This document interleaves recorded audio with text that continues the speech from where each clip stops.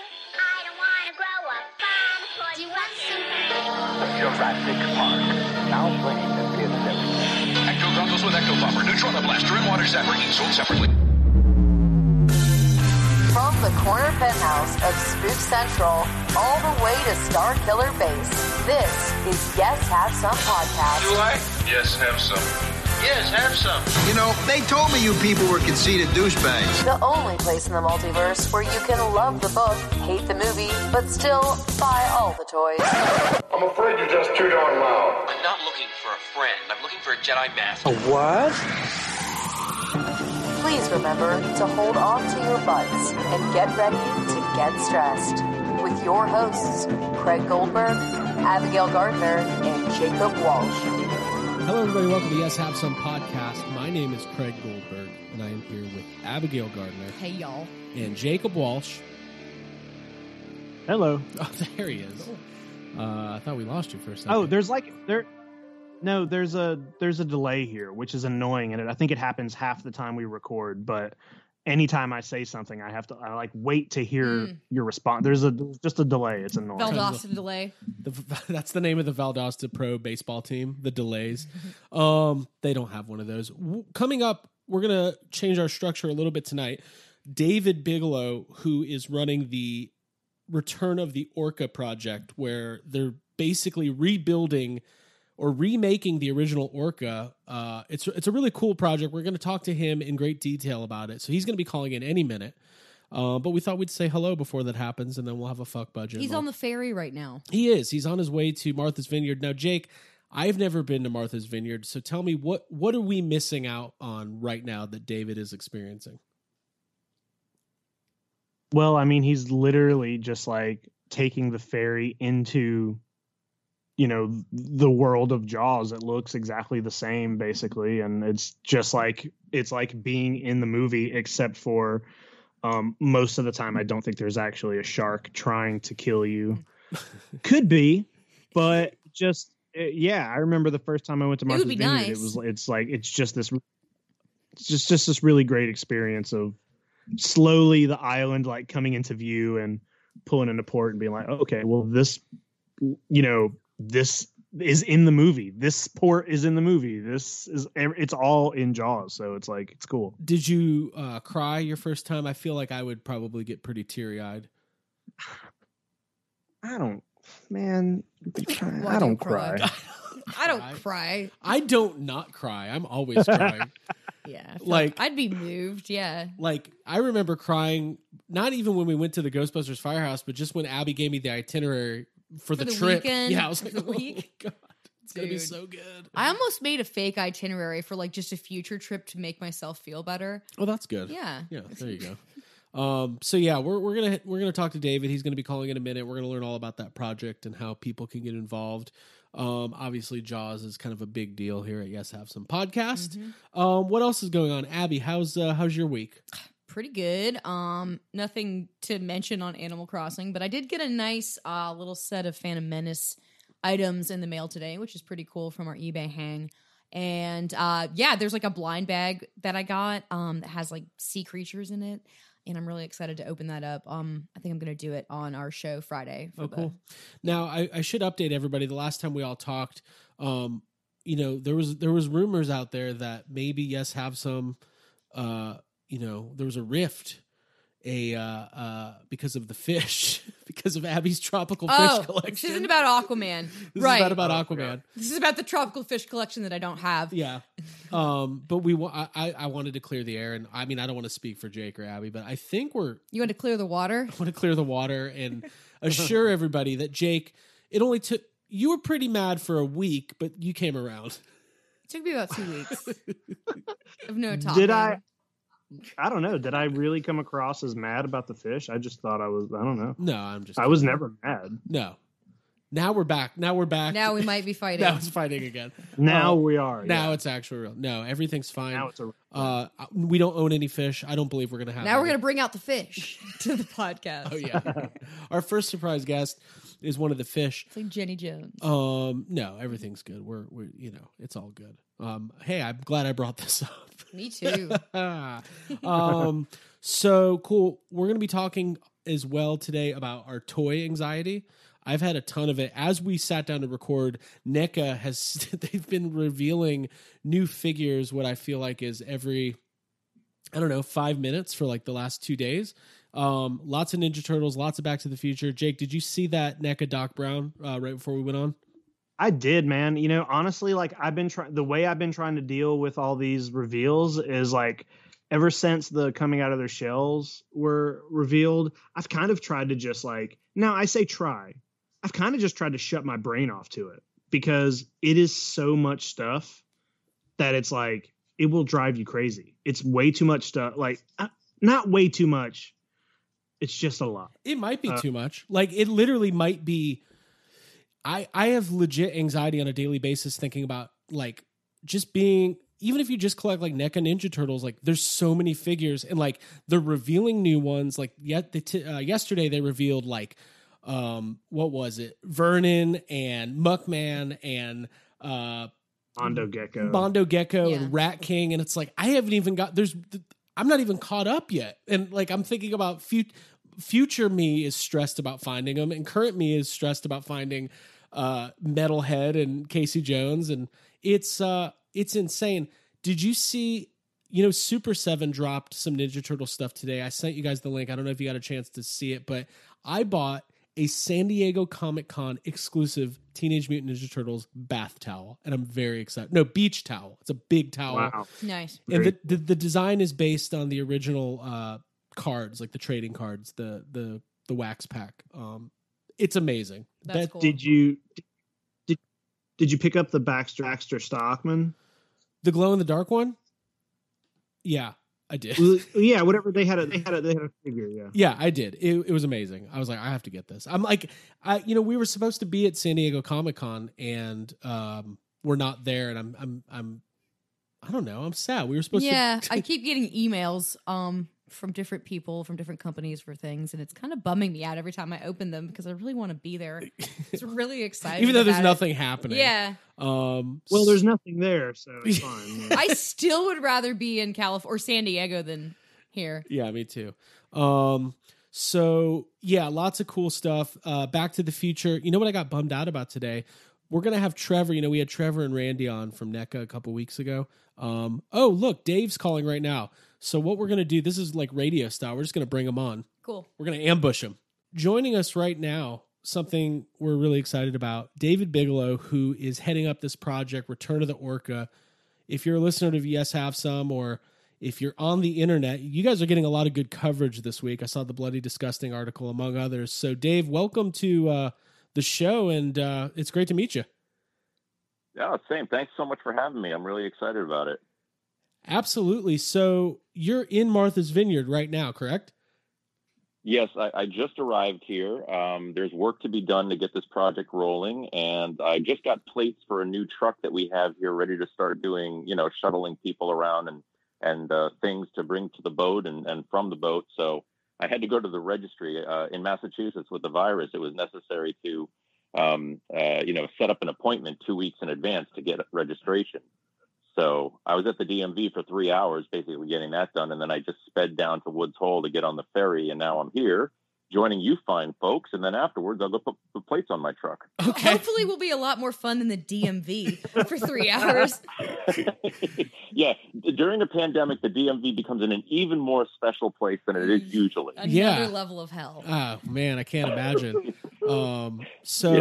Before you join us, Abby and I, we've never been to Martha's Vineyard, but Jake's been a few times, and he was telling us how it never gets old, that ferry ride in. If you're a Jaws fan, it's basically what you live for.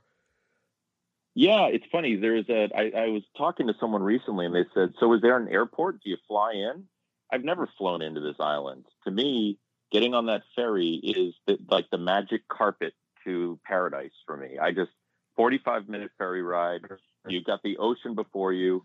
It's just great. And I couldn't imagine like going through, the airport and sort of, and it just doesn't seem like the right way to experience the vineyard to me. Yeah. How could you miss that? Honestly, yeah. I haven't done it, but I'm jealous. Now I'm just mad at Jake. I won't be mad at our guest, but I could be mad at Jake. So yeah, let's get into this. So, we had talked to John, and we've had him on the show before. He's worked on various projects, and he got us hooked up with you. So why don't you go ahead and tell us and our audience what Return to the Orca is all about? Yeah, thank you. Return to the Orca is a project that has been, it's kind of a new project that was born out of trying to do another project. So it's like a lot of things, a happy accident. And I like to think that Jaws was also a happy accident in terms of how difficult it was to make.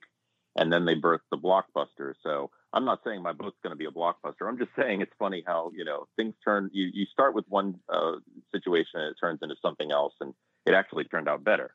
The boat is called the Lydia, and the Lydia, I purchased it in Amesbury, Massachusetts about a year and a half ago. And I was at the time working on a project that had me dealing with a lot of people from Jaws who worked on Jaws and were still on Martha's Vineyard. I did interview people who were in Los Angeles who worked on the film from Universal Studios, but now I've come to the Vineyard to get to know locals who were part of the production. And one of those people is Chris Crawford. And Chris was the production pilot of the Orca during the filming of Jaws. Is every scene that you see the Orca underway, Chris is driving the boat. Sometimes he's tucked down in the wheelhouse. Sometimes he's hidden by the cameras behind a barrel or whatever. But Chris was the guy that basically was, Richard Dreyfuss doesn't know how to drive boats. Okay. It's just like he didn't know how to drive that boat. Chris did all the driving, and not only did Chris do the driving, but Joe Alves, the production designer, hired Chris to convert the boat Warlock into the Orca before the filming started for that sequence. So Chris basically made the Orca based on Joe's designs, and Joe created the art direction for it. So Chris Crawford, basically, we are working with Chris, who was on the original production of Jaws, hired by Joe Alves to create. And he is going to be working on this boat with Joe Alves helping design from the safety of his home in Woodland Hills, California, during COVID. Joe Alves is now 84 years old, and he's a spry guy. He's very healthy. He does his leg lifts and hikes every day still. But we don't want to risk his health because at his age, he's very vulnerable to COVID. So Joe is going to do Zoom interviews and so forth to work with us on the boat. And Chris is going to do the actual work. And we actually have another gentleman named Eric Rodegast who worked on the original Orca, who's going to come up and work on this as well. So what I'm excited about is not just the opportunity to make this boat, but I'm going to make it with most of the people who actually created the original. And that's something completely, happy accident once again. That's special. Yeah, that's exciting. That's amazing. Yeah. Well, I mean, congratulations. It's cool that it's working out that way. So you bought this boat.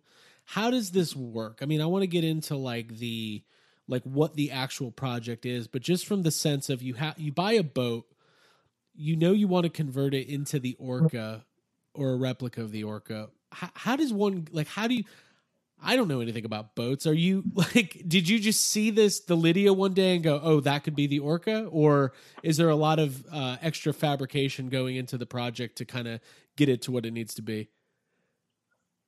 Well, basically the issue is, and I don't know as much about boats as most people on Martha's Vineyard. I definitely know about boats because, I grew up here, and in many ways you get to know boats, whether it's sailboats or it's Boston whalers, I have never taken out a 40-foot schooner or anything like that, but me either. You have to be specially skilled to do that kind of stuff. Chris Crawford actually does. He does deliveries from the Caribbean to Martha's Vineyard kind of as what he does. That's his job, Nice. So the boat was really, we needed the boat for a different project. And I worked with some people on a project called Making the Monster. And the concept of Making the Monster has been something I've been exploring for the last 2 years, which is a recreation of the making of Jaws in a 6-episode docudrama series. And that basically is, I like to describe it as Apollo 13, but about the making of Jaws. That's incredible. That's amazing. Yeah, that sounds like something that we've talked about on our podcast. Yeah, that we've dreamt of. Well, because it's such a historic production. Yeah. Well, that's what's incredible, I think, about the making of Jaws. And, I was here. I was an extra. I appear in the Alex Kintner scene. I remember when the movie was here. And to me, what's incredible about that story is that it was so hard and challenging and everything, besides not just the shark breaking down. There's a lot of other things that happened that I've learned through these interviews I've done over the course of the last 2 years, talking to the people that were involved, but also that it was a perfect, interesting blend of both Martha's Vineyard locals and Hollywood studio crew coming together to find solutions on how to shoot a film in a place that the Vineyarders knew more about how to deal with than the Hollywood studio. Steven Spielberg says, I want to go to an island and shoot to make it authentic. Steven was 27 years old. He really didn't know what he was getting into because he was like, oh, we're going to make it authentic and we'll be on the water. And, David Brown, the producer, said at one point, he said, had we thought twice about that decision, we would never have done it. I wouldn't trust a 27-year-old to do anything, let alone direct a movie or make that kind of decision. Give him a budget, put him out in the middle of the ocean. At 27, I wasn't responsible enough to make coffee, I think. So it was incredible that, that they really, they did make a lot of, false moves and learned that the Atlantic Ocean in the Northeast is not the Caribbean and it's not South Florida. It's the Atlantic Ocean, fairly, like tonight we're getting storms here and the wind's going to blow and we'll get white caps probably at like 4 and 5 feet once it really gets going. So, and when I talked to Chris Crawford, the production pilot, he basically said, listen, we were off East Beach, which is off the coast of Chappaquiddick, and everybody was getting seasick every day because it was just rolling and rolling on the Orca. And so, they had to find other places to shoot because eventually nobody kept their lunch down during shooting. So it was one of these things that I think, proved how every decision made was influenced by things that were out of their control. And I think that's an incredibly interesting story. And I also think that, doing a docudrama is a real great way to experience a historical event because you can't really, get into the stories. It's not a documentary. There's been probably 5 or 6 really decent documentaries about the making of Jaws. And I talked to a lot of the same people that were in these documentaries, Cal Accord and Carl Gottlieb and Joe Alves. And there's just all these crew that are still alive who you can talk to and they usually go to make these documentaries. Well, I wanted to interview them not for the purpose of a documentary. I wanted to get research. And so I interviewed them for the purpose of getting enough information on stories we hadn't heard.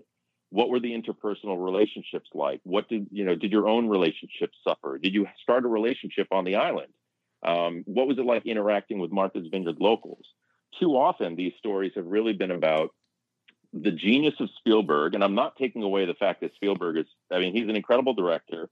And I still think Jaws is one of his best made films because he really came out with the creativity.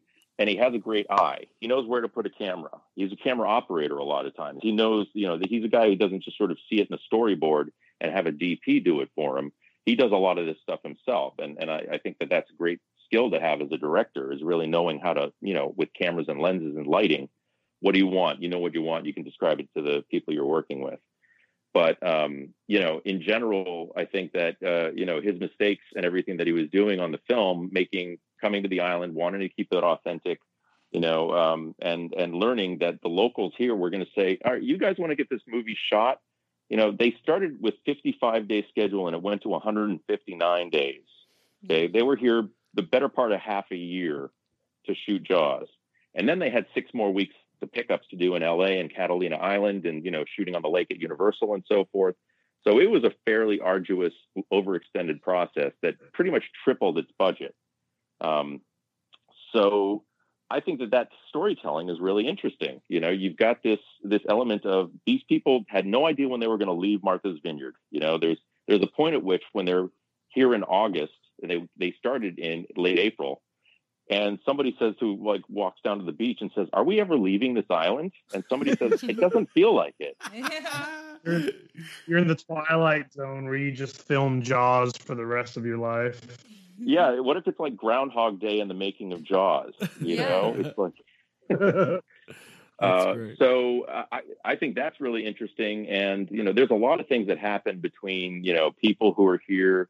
The cast of Jaws, or the crew of Jaws, stayed mostly at the Kelly House, a really nice hotel in Eggertown, At the time, it wasn't really nice. It was basically just getting by, and Jaws gave it the boost financially to turn into a nice place. But they would go to the local watering hole, the old Colonial Inn across the street. And so there's poker games with Richard Dreyfuss and Roy Scheider. And, it was an interesting like bar environment of Hollywood people and then the people from Martha's Vineyard who were helping them. So anyway, the story is that this 6-episode docudrama that we want to work on got delayed by COVID. And we had this boat. I had the boat. I knew we were going to need an orca. The half the film is on the orca. So if there's one prop that you need to make sure that you've got and you're ready to go with is to shoot a docudrama series, 3 of those episodes probably are going to take place on the orca if you're really being honorable to the material. They spent 20 weeks at sea shooting the last half of Jaws. So there's a lot of time on that boat. Jaws is so insane. Like the fact that it not only worked and it just turned into what it was is like just even hearing some of these anecdotes is like, how did they do it? It's so crazy. I think what's incredible is that when you learn more about what happened and what they went through, not only are you surprised they finished the film, you're surprised that you got a film as good as Jaws. And I think that sort of speaks to a real dedication to making the best of all the material you have and crafting it. And I think that, Jaws was, if Jaws was a carpentry project to build a table, there would have been, 3 cords of wood chopped up into pieces nearby. So, so funny. But it was a nice table when you were done. Right. Yeah. Like against the odds, like most troubled productions, like films that have troubled productions don't turn out great. I'm thinking of like the Masters of the Universe movie. Yeah, we were just watching that last night. Yeah, but Jaws turned out to be. But you're the first. By the way, you're the first person to ever bring up the Masters of the Universe. I'm looking movie at Castle Grayskull right now in the middle of a Jaws I'm conversation. So sorry. I apologize. So now that's delayed indefinitely, that project, because of COVID. I believe that's what you're saying. And now you've kind of been able to pivot towards this new project where something new and exciting is born out of a situation you weren't expecting. So that's amazing. So congratulations, first of all. Mm-hmm. Oh, thank you. Yeah, it's exciting because I think that it's one of these things where you take a friend of mine says, when you have some pieces of chicken, you can make chicken salad. And when you have a situation where you don't have the best things, sort of like having, you got lemons, make lemonade. Mm-hmm. Right. And we have this boat and we know it's the type. Chris Crawford, basically, he vetted it with me that this is a boat that basically is designed in the same style as what the Orca was. And the style of boat is called a Novi, or a Nova Scotia lobster boat, is what they're really used for. And I like to describe them as like the tractors of the east coast of the Atlantic Ocean, because they are work boats. They basically are used to haul lobster traps. And for you to make you get a lobster license and you lay out a couple of moorings with traps. And that boat basically becomes the one that you just keep throwing traps off and pulling traps up and, selling your lobsters to the local markets. And it is a living, it's ocean farming in many ways for these guys. So the boat was bought, the original boat was bought in Marblehead, Mass, North Shore, and was transported down to Martha's Vineyard to be worked on. And this boat was bought in a similar area, North Shore, Boston. But it's really just a type of boat that you can't get an exact duplicate of. There's not a make and a model most of the time. They're built sort of like, a hay baler, like how to basically do carpentry. And you put a diesel engine in it, and you put a bowsprit on it, and a pulpit, and all these things, and you call it a lobster boat. And so we found one that was close enough to the Orca. And Chris came off Martha's Vineyard. I picked him up. We went up to the boat, did a little inspection, and said, "Yeah, this will do." The boat was actually not that expensive because the original owner had passed away from cancer while he was working on it as his sort of cabin cruiser that he wanted to retire in. And I learned the story of it through his son, and it was really, his son was so thankful what we were going to do with the boat, because his dad loved Jaws, and it was such an incredible story to hear him say, I wish that my dad knew what you were doing with this boat. That's awesome. He would be unbelievably ecstatic. And his widow basically was just really like it felt like the right thing to do because she knew that he loved the movie too. That's awesome. That's great. That's really cool. So yeah, I mean, there's a lot of personal stories in what I've been doing that's really been unexpected, and I welcome them, because I was in the film and I'm a Martha's Vineyard native, and now I'm here working on this project. I feel very connected to the DNA of it too. It's very much, this is my childhood in many ways. So, it's funny. We've been doing this podcast for 4.5 years, and we've always talked about, I think you might be the first person in Jaws to be on. I'm racking my brain. I don't think, Jake, has anybody else that was in the movie been on the podcast? No, I don't think so. There have been a couple times where we've said like, hey, why aren't we getting, there have definitely been times where we've talked about, trying to get Carl and Joe on the show and stuff. But yeah, we've definitely never had a cast member or a crew member on the show. Congrats to us. We had John on, and of course, John had nothing to do with the actual making of Jaws, but I met John through Jaws. Right. We're being in the Jaws community. So it's as close as it's been. Yeah. Yeah, that's cool. Well, it's funny because John and I, we've known each other for about 5 years now, but we both work for WGBH in Boston, the PBS station. And I had mentioned to someone, John and I didn't really know each other at the time, but I worked in the post-production area. I'm a colorist and online editor, mastering shows for Frontline and Nova and other series that PBS does. And John is an archivist with Frontline. So they use us a lot. We're kind of, our offices are right near each other. And I was talking to somebody mentioned, Jaws is going to be shown at a drive-in theater. This was 5 years ago. And I said, when I was in that movie, I was a kid on the beach, I lived there. And he goes, what? Have you talked to John? Have you talked to John? John's like the biggest memorabilia collector in the country practically. And so I said, no, would you introduce us? And 5 minutes later, I get a knock on my door, and it's John with a section of the Orca 2's hull that he bought from Susan Murphy. That sounds like John. That's so funny. And he had a copy of the book Memories from Martha's Vineyard, which was signed, of course, by everybody because he knows Jim Beller and Matt Taylor, the people who wrote that book. Yep. And he came in and he goes, I just heard about you're in Jaws, and I go, yeah, I was a kid in the Alex Kintner attack sequence. And he's like, I need to show you everything I have right now. So we became fast friends. And I think the funny anecdote I always like to tell is, John and I got along great. We started trading stories about stuff. But eventually I felt like, John, do you want me to sit in a glass case in your living room holding a football? Like you can come over and Dave was in Jaws and that's my It costume.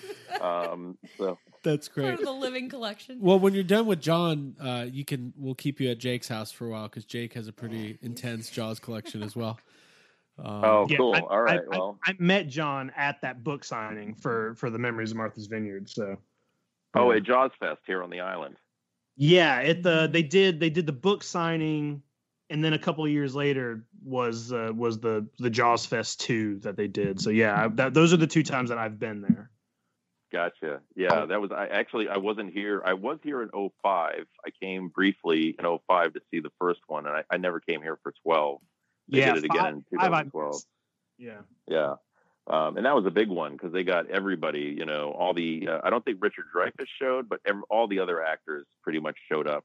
And Joe Alves and Greg Nicotero came out because he's a huge fan of Joe's and is one of the biggest Jaws fans working in Hollywood today. Yep. Apparently he has gigabytes of JPEGs. I mean, if you've got gigabytes of JPEG images, you've got a lot of JPEG images. Yeah, that takes a lot.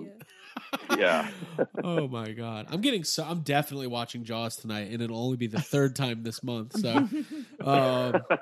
So, well, this is great. I mean, so now that leads to the project, right? So Return of the Orca, you were going to convert the boat anyways for this other project.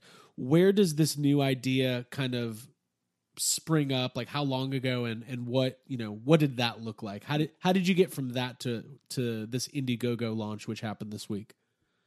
Yeah, the story is basically that, I had the boat here on the island. Chris has been generous enough to place it here on his property, what they call on the hard, up on stilts. It's not in the water. It's basically sitting in a yard ready to be worked on.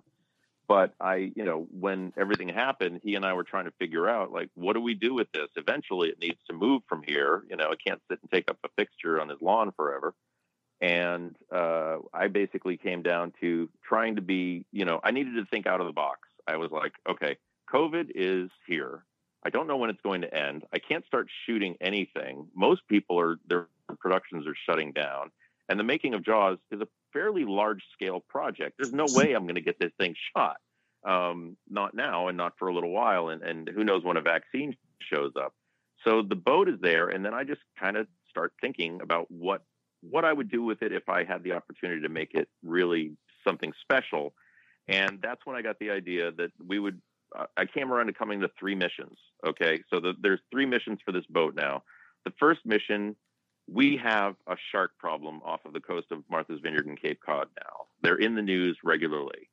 And the great white population that's here is growing because we have a seal population that is growing, and the water gets warmer thanks to climate change.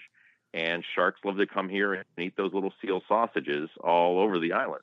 Yeah. So we basically, and we had one fatality 2 summers ago. A kid off of Wellfleet was boogie boarding at dusk at sundown. And that's a really bad time to be in the water because sharks are fairly predatory when the light is changing, when it's getting dark or when the sun's coming up. And so he was attacked, bit in the leg, and bled out on the beach. And that was the first fatal attack we had in the area in 80 years. Whew. So, and we're lucky we haven't had any more since then, knock on wood. But I felt that the boat should be, if we want to get this problem understood, and I've talked to Greg Skomel, he's kind of the Matt Hooper of Cape Cod. He's on Shark Week all the time, and he really has a great understanding of what's going on with these creatures around the Cape and the island. And he said, there's no changing this. This is the world we live in now. There's no getting rid of the sharks. The seals are here. They're federally protected. And so we need to, the only defense we have to really understand how to keep ourselves safe is education. We need to know, what do these animals, where do you go and not run into them? Where do you go and avoid swimming because you see seals in the water? I was down here 2 weekends ago and I saw 7 seals off South Beach in 40 minutes. So I was not going in the water. Yeah, no well, way. you know that, right? Not everyone does. Right. But by the way, this is going. I was worried for a second that you're going to say that we're going to take care of this problem by rebuilding the Orca and hiring a local fisherman to go take care of the sharks and the seals. So I'm glad that this is the other direction. Right. No, this is a evolved purpose of the Orca 3. Cool. The evolution going from what Jaws was, and I've spoken with Wendy Benchley, the widow of Peter Benchley, and the film really created. I mean, the film was so successful that it also instilled people with a fear of sharks, and there was a lot of shark killing that happened after the 70s and 80s because of Jaws. And Peter and Wendy Benchley felt so responsible for that occurring that, sorry guys, can you still hear me? Yeah, you're good. Yeah, okay. That the problem is that they needed to now do conservation work because they felt they had to sort of take back some of the things that were creating Jaws to be so successful and making people fear sharks. So we very much want to be in the same effort. We want to be able to say that, we don't want there to be the killing of sharks. We want there to be the study of sharks. And I think it'll mean that people will be living in harmony with them, hopefully, that they'll understand more about them. They'll appreciate them for being the creatures they are. They're not malicious. They're doing what they do. Most of the time they mistake people for seals, and that's why people are attacked. They're not man-eaters. It's not their nature. People don't realize that sharks don't have, arms and hands, and if they want to feel something to see what it is, they got to use their mouth. Yeah. Right. Exactly. It's a taste test. Curious. Really. Yeah. And so usually a shark bites into a person and realizes it's not what it usually eats and goes away. But unfortunately, that test bite can be fatal. Mm-hmm. But we wanted the Orca 3 to be that kind of a vessel. So the idea was, let's create the Orca 3 and let's basically stage research for sharks around Martha's Vineyard so that people can identify with the fact that we have the Orca 3 here doing it. And I think because of the publicity around making the orca itself and doing that shark research, people will actually be tuned into the education more. They'll want to find out what it is that the orca is learning.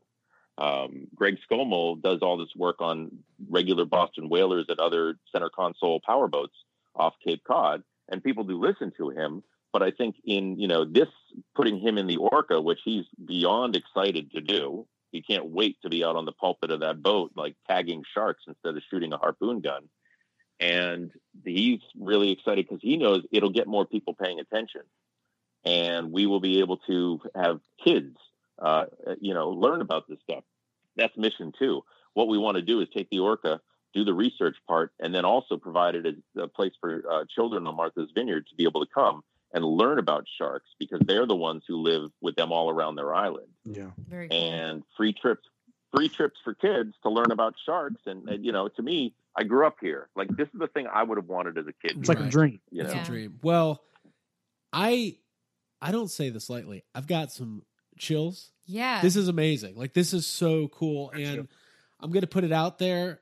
I hope that the 3 of us are the first people to ever record a podcast on the orca once it's ready to roll. Yes. Out on the water and learning about sharks, because sorry, kids. Sorry, kids. Yes, have some podcasts. Yeah, sorry, kids. The orca's closed today. We're here. No, because I completely agree with you. Like, the fact, the fact that you could go on the orca or see the orca in Martha's Vineyard is amazing. But the educational opportunities that's very noble and worthy. So that's just so cool. I thank you. And I do feel really, like this is the best use of this boat to me. It's really the best. Sure. It has the most impact. Mm-hmm. And from the kids to the educational aspects of just doing the research and having a much more accurate depiction of what goes on off Martha's Vineyard, because Cape Cod is really the emphasis of Greg Scommel's studies right now. He spends a lot of time off the Cape. And because a lot of predatory behavior by great whites happens there, and there are seals all over the sandbars. But the vineyard has 2 islands off of it that a lot of people don't realize are also seal sanctuaries. Off the southwestern area is a place called Nomans. It used to be a Navy testing site where they would just run bombing missions and test, giving the pilots practice out of Otis Air Force Base. Then it turned into a terns reserve. So now there's no embalming. They basically gave it to birds to be able to, grow freely and not have to worry about people coming and traipsing across their nests. So, but now it's also got seals all over it that are there to, sun themselves and, enjoy what they do and eat, but sharks are attracted to them in that area. So it's only a few miles off the southern part of the vineyard. Another island called Muskeget Island is off the east end of Martha's Vineyard. And that island is the largest seal birthing nursery in the country. Mm. Like, there's no place that has more births of seals than this. There are hundreds of thousands of seals on Muskeget Island. And so Greg says, listen, you're going to tell me that there's no great whites in the area where it's the most population of seal births happening? There's definitely ones. And for some reason, they just haven't put enough sensors in this area for tracking them. They're all over. You can go to the app Sharktivity, and Sharktivity shows you where the pings are, where they actually pick up their GPS tags. But the reason he says that they're not really seeing any off the southern coast of Martha's Vineyard is because they didn't put any sensors out. It's all off the Cape. And I think that's something that we want to explore, use the orca to really get a better accurate picture of that type of activity and understand really what's going on so that we know. Chris Crawford actually used to swordfish off the vineyard, and he said they've run into great white sharks all the time, and that was decades ago. So they're there. So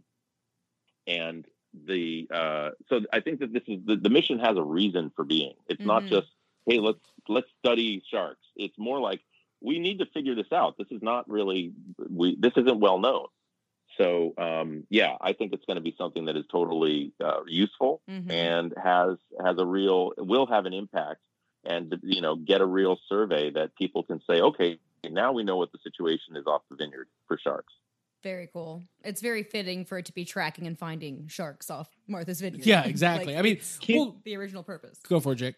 I kind of just want to see if maybe you can promise me one thing, that you will outfit the shark tags with tiny little yellow barrels, please. Yeah, well, there's a lot of that's a great suggestion. We've had a lot of ideas. One of them is actually, instead of barrels off the bow, that we would have yellow drones that we would launch to go and find sharks with a live video. Oh my God! 21st century Quint. OMG! Just operating a drone.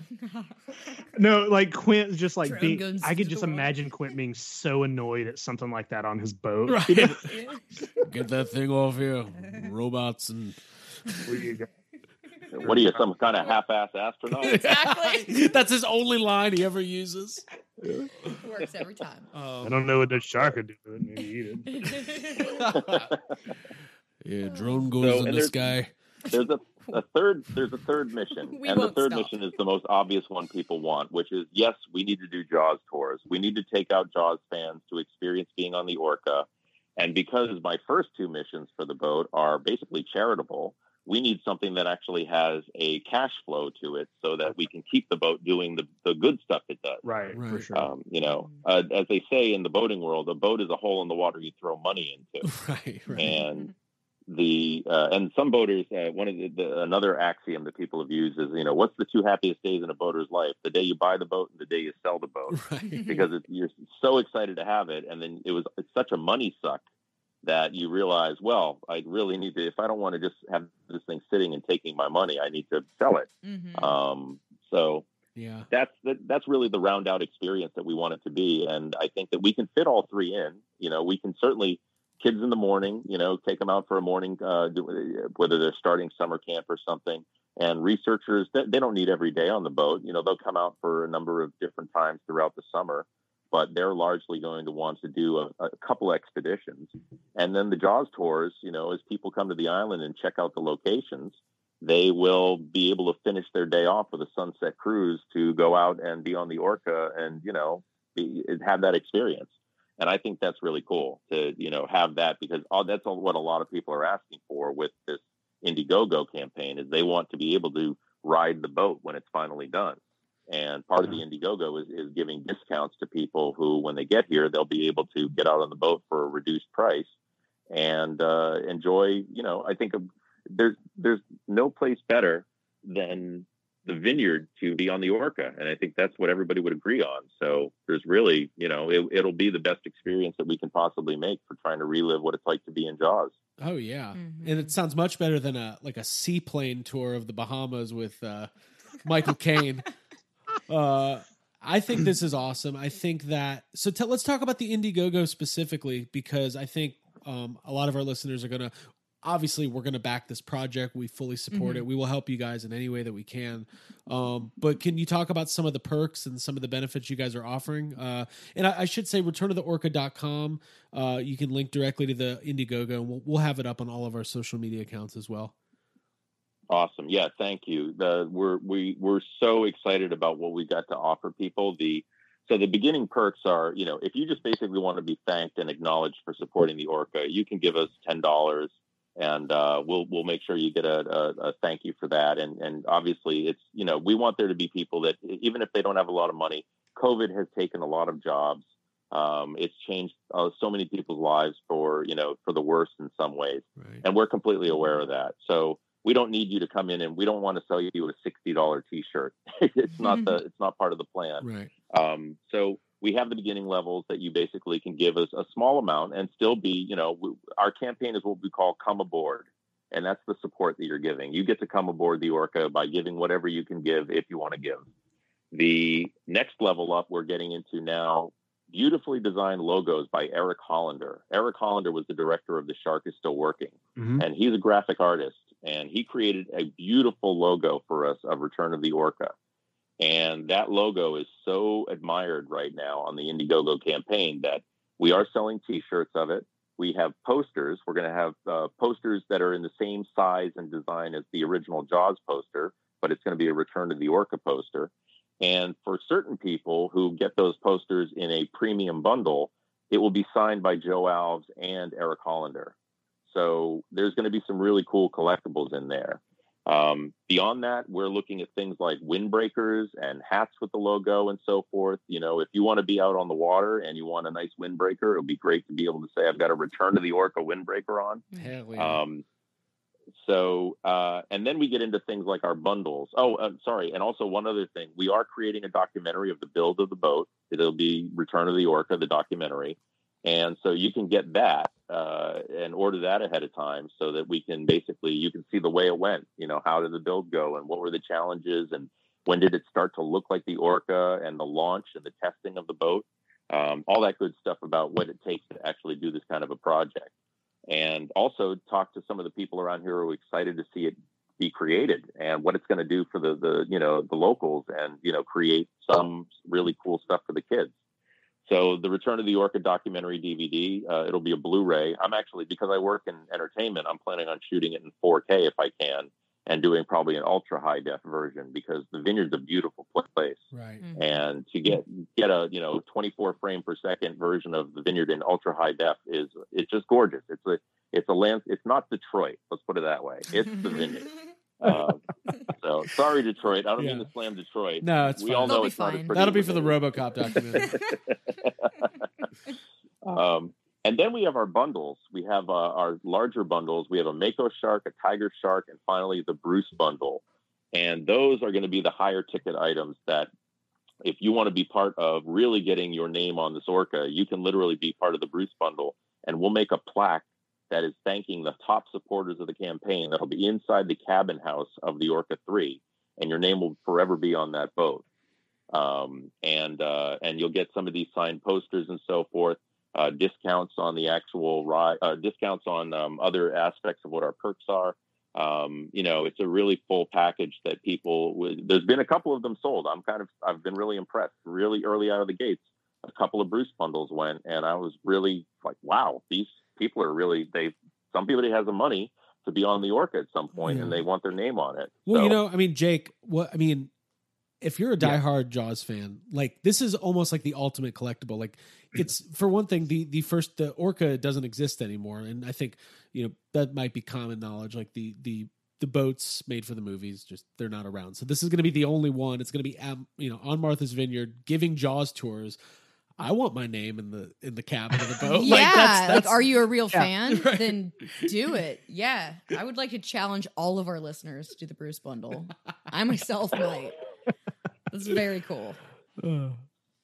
Oh, that's great, guys. No, I totally appreciate the fact that I think there are fans of the movie who look at that as probably a worthwhile investment for something that for a long time they will be able to say, I'm going to go back to the Vineyard in a couple of summers. Maybe they don't even live close by. They're from Ohio or California, but they can come back out to the Vineyard and see the boat and know their names on it and enjoy the fact that they were one of the people who helped make it. That they can claim that they were part of this, and they were part of something that's not just a tourism boat for enjoying as Jaws fans, but is actually doing things that, the things that we want to do with it that are you can feel good about, right. That you can feel like are making a difference in some people's lives. And that's what I think is so great about it is it's not just a tribute to the film. It's a tribute to making the film evolve for our culture in a way that can actually be useful.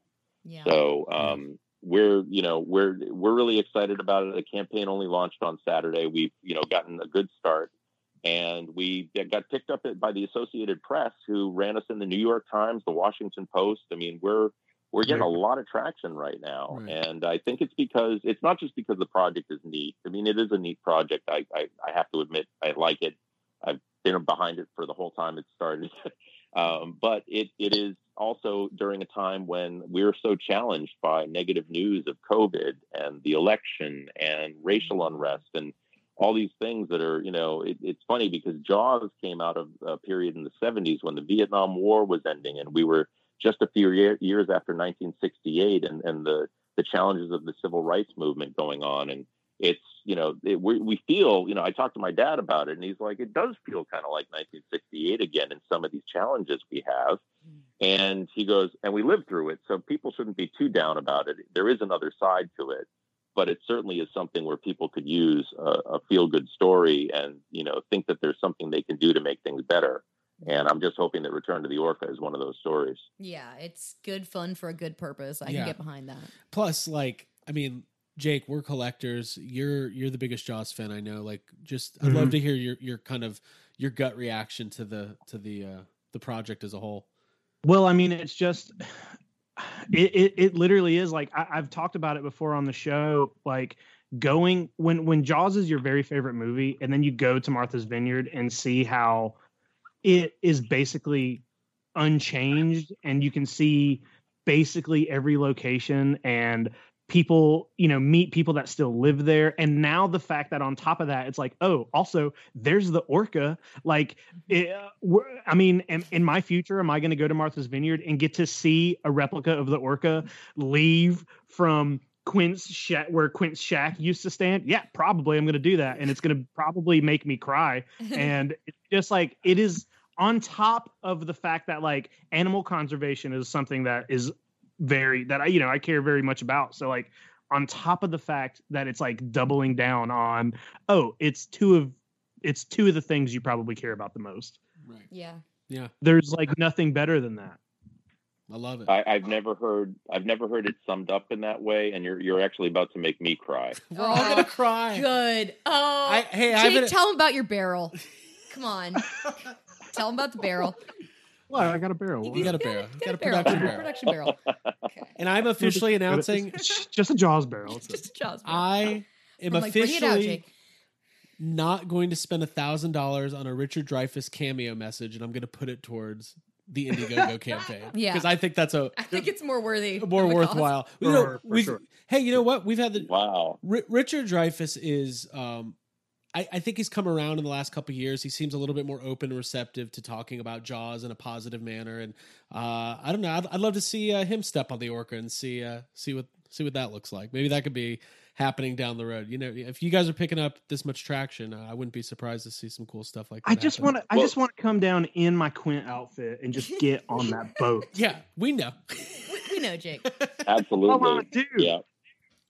You might do it. Richard really asked $1,000 on Cameo. Is that really what he asked? Yeah, it's $1,000. Yeah. Wow. Okay.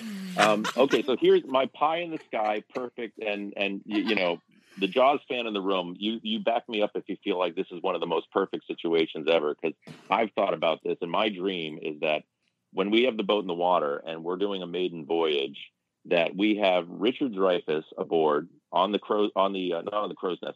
flying bridge, like he was in the film, and standing next to him is the son of Robert Shaw, Ian Shaw, Ian, and the son of Roy Scheider, Christian Scheider, and those two go out with Dreyfuss into the sunset of Benumsha Harbor. And we just hopefully get Richard to cry the whole way out. Yeah. I'm crying, listening to you. Wait, what if? Hey, this would be amazing, but also be a huge bummer for everybody involved. Is it set sail and then nobody heard anything for like a day, and then the three of them come swimming back without the orca? Like, what happened? What happened out there? I would pass out if I saw that happen. That's definitely the dream. Yeah. Well, I would want them to go out in the boat and just anchor it and spend all night, singing, farewell and adieu, or show me the way to go home. Yeah. Drinking whiskey inside the orca cabin, and that's what. How else could you spend a night on the orca except if you're Richard Dreyfuss, you do that. What tier gets us into that? Yeah. All of these actual tiers. Like we've moved on from TE. We're on to TEARS here. I can imagine. I'm imagining like Steven Spielberg having like the the Twilight Zone effect. If he sees the boat, he'll probably like have a like get it away from it. Right. The memories of day 300 filming probably come back to him. And it's funny. God. Well, it's interesting that Steven. There's an interview with him from a couple of years back with Entertainment Weekly, and he was in a golf cart with this reporter from Entertainment Weekly, and they went by the Backlot Lake on Universal Studios, and they said, Steven says, "Oh, by the way, over there, they used to be the orca. The real orca was there because somebody bought the orca from Universal Studios after the filming was done. I think he spent $6,000, $7,000 for it, and then the studio learned they actually had a blockbuster hit on their hands, and they said, 'Can we have the boat back?' And he said, 'Certainly. It's 20 times the cost that I bought it for.'" And they paid it. And so, and then Steven says that, what he would do for a couple of years, or I don't know how long it went on, but when he would go, he was, Amblin had their offices on Universal's lot, and his offices were set up not too far from the Orca. And Steven said that he would come up to the Orca on his golf cart and go sit on it and just shake as a means of dealing with the trauma of working on Jaws, which to this day he says is still the most traumatic, difficult experience in filmmaking he's ever had. Wow. So it was his confessional. It was his whatever it was. It was a place that he basically needed to work out what his trauma was on shooting Jaws, and it was the place that he would do that. And they got rid of it because it was dry rotting and it was falling into that lake. It was going to sink on its own, and somebody just decided to chop it up. And that's why we don't have any orcas in the world anymore, because it just was neglected. And that's not going to happen to the Orca 3. Where this boat is going to get polished pretty regularly, and we're going to make sure it lasts a good long time. Yeah, I will come clean the boat every night. I promise. Well, David, man, this is great. This was a really fun conversation. We are, like I said, we're fully in support of this project. I think it's very layered. Everything from just a general movie enthusiast, or if you're a prop collector, or you're a fan of Jaws, or like animal activist. Yeah, if like Jake talked about, if animal conservation or studying sharks. Like I feel like you guys, this hits a lot of positive nerves, right? This will get people excited in a lot of different ways. I'm really happy that you're doing it. I think it's an awesome project.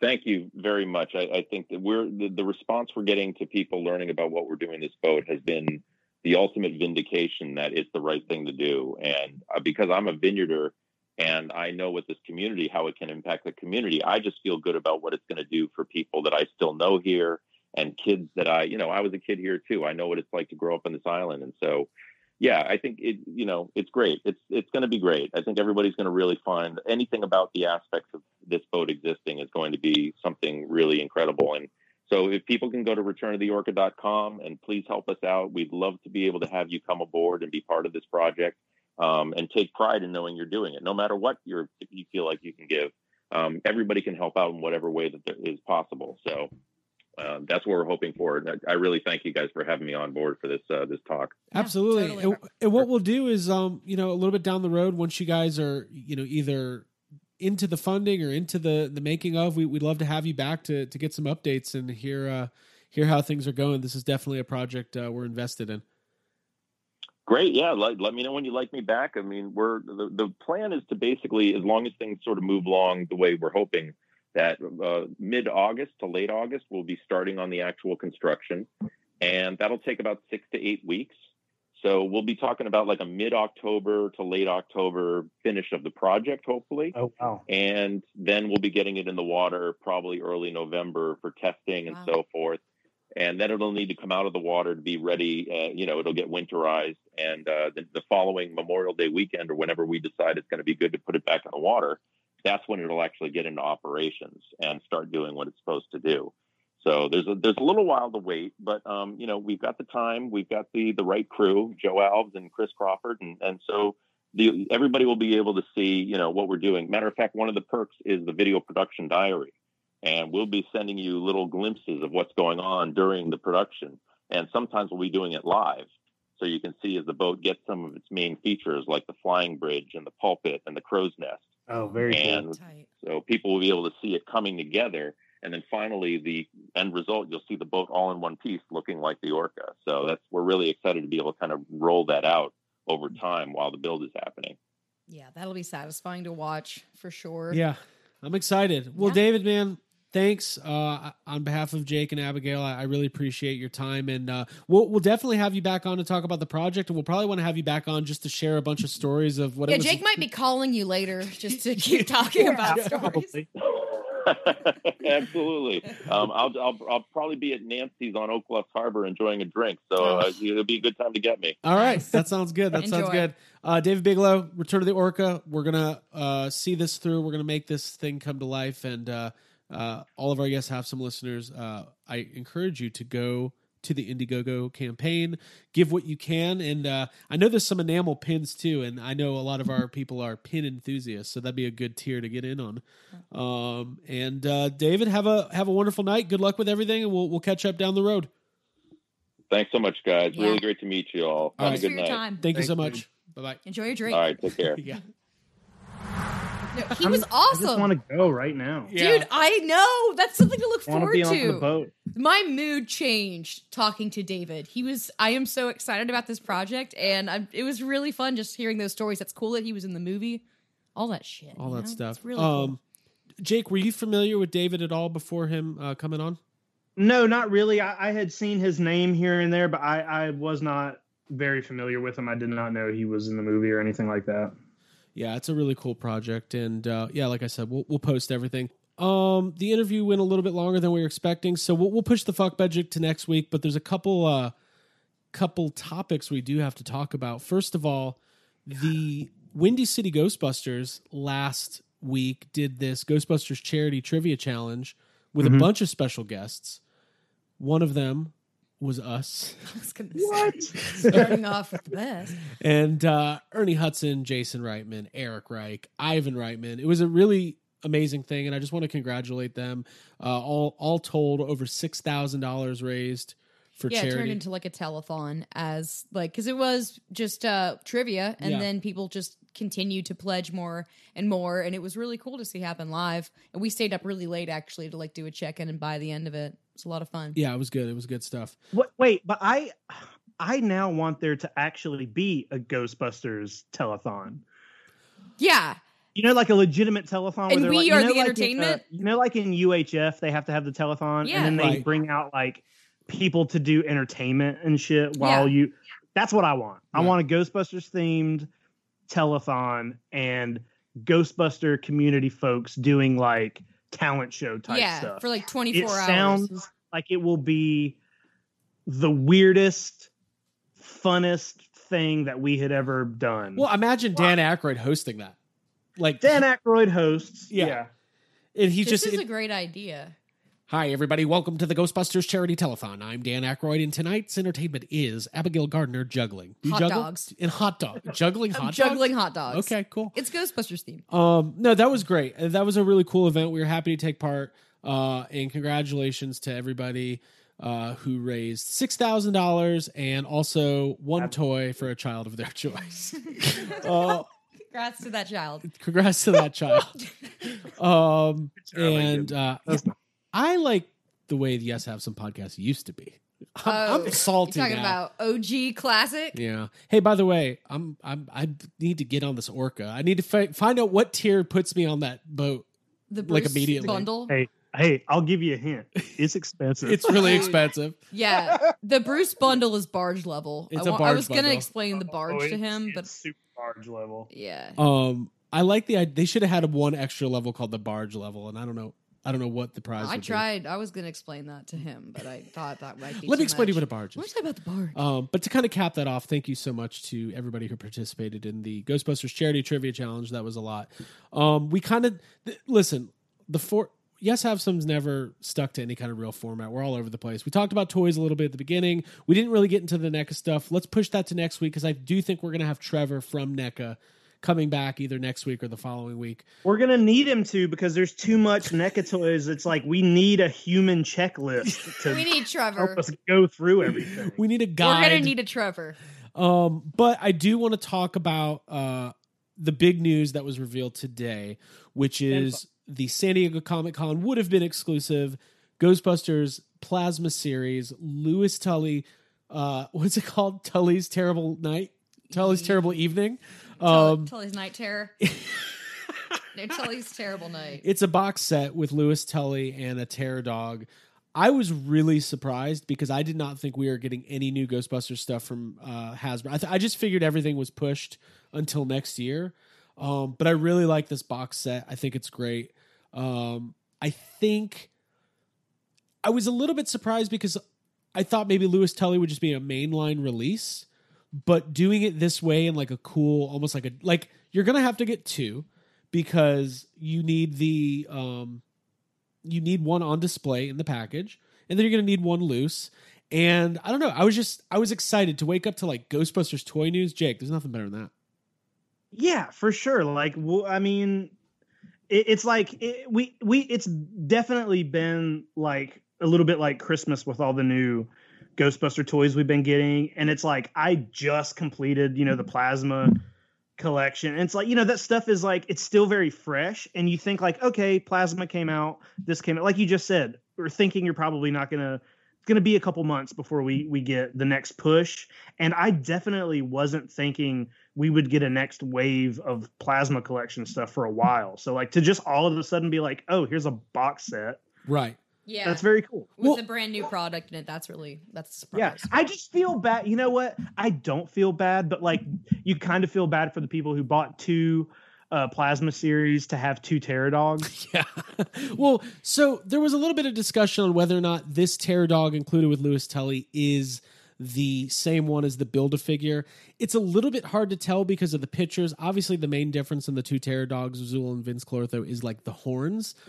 But I don't know if it's the same one or not, but I'm sure even if it is the same one, you're gonna have both at some point. Like Hasbro, Jake, I was talking about, it took Matty Collector like 5 years to just have the 4 Ghostbusters and Louis Tully. We never got Terror Dogs. The Dana was a hard to get exclusive, and there was never a Gozer figure. And in like 6 months, we've gotten all that from this line. We got it all. Yep, we got it all, and it all looks pretty great. Yeah, it's pretty damn great. Did you ever find that Egon? You were looking for Egon, right? Yeah. I got it all. We got it all. It's everywhere now. Yeah, you can find it. Yeah, it's just exciting. So congrats to it's not on sale yet. I don't know who I'm congratulating, by the way. Congratulations. Congratulations for owning another Ghostbusters toy. Well, I just love these figures. Like I'm in my toy room right now and I'm just Yeah, knowing. in awe. Here's the thing. Yeah, let's face it. Let's go ahead and speculate. You're going to be able to get both Terror Dogs and they're going to do all of these. Like this line has. We don't know what we're gonna get. This line has so much potential. Yeah. Like they could go on and on and on. Well, and, I mean, it has the same potential that, even though we can talk about all the negatives of the Matty, collector series, but the one thing that the Matty collector series did is it literally gave us like 4 variants of every single, like there's like what, 30 something different figures. Yeah. And there's no reason why the plasma collection can't do the exact same thing, but right. with like better molds. Yeah. Right. Yeah, exactly. Well, because you've got Ghostbusters, Ghostbusters 2, Ghostbusters Afterlife, Ghostbusters the video game, and if it follows the trend of Black Series or Marvel Legends, then everything's on the table, including comic books and the real Ghostbusters and Extreme Ghostbusters. Like, I really hope people are out there supporting this line because it's definitely the dream scenario. Plus, we're getting props. Like, we already the Spangler wand isn't even out yet. There's gonna be a trap. There's gonna be PKE meter. God damn it, I'm getting excited. Mm-hmm. Between the Orca and Ghostbusters, I'm freaking the fuck out over here. It's a lot. It's nice. It's It's great. nice to get some good news. I know it feels like It's been a while. refreshing. So I just feel good about everything. I feel good. I really liked having David on the show tonight. I love that we got some new Ghostbusters toys coming, and we didn't even cover everything we wanted to cover, but that's fine because there's always next week on Yes Have Some podcast. Absolutely. Abigail, did you have any final thoughts this evening? No, I really want to get Yes Have Some's name on the Orca. I really want to donate and get that to happen. Let's do it. Yeah, let's we do know it. we need to start our own Indiegogo to raise money so we could get our name. We need to. Yes. Get it started now. Yes. By the way, I meant to say this earlier. I should go ahead and let our listening audience know. I partnered up with our friends at the GB Containment Unit, the autograph group.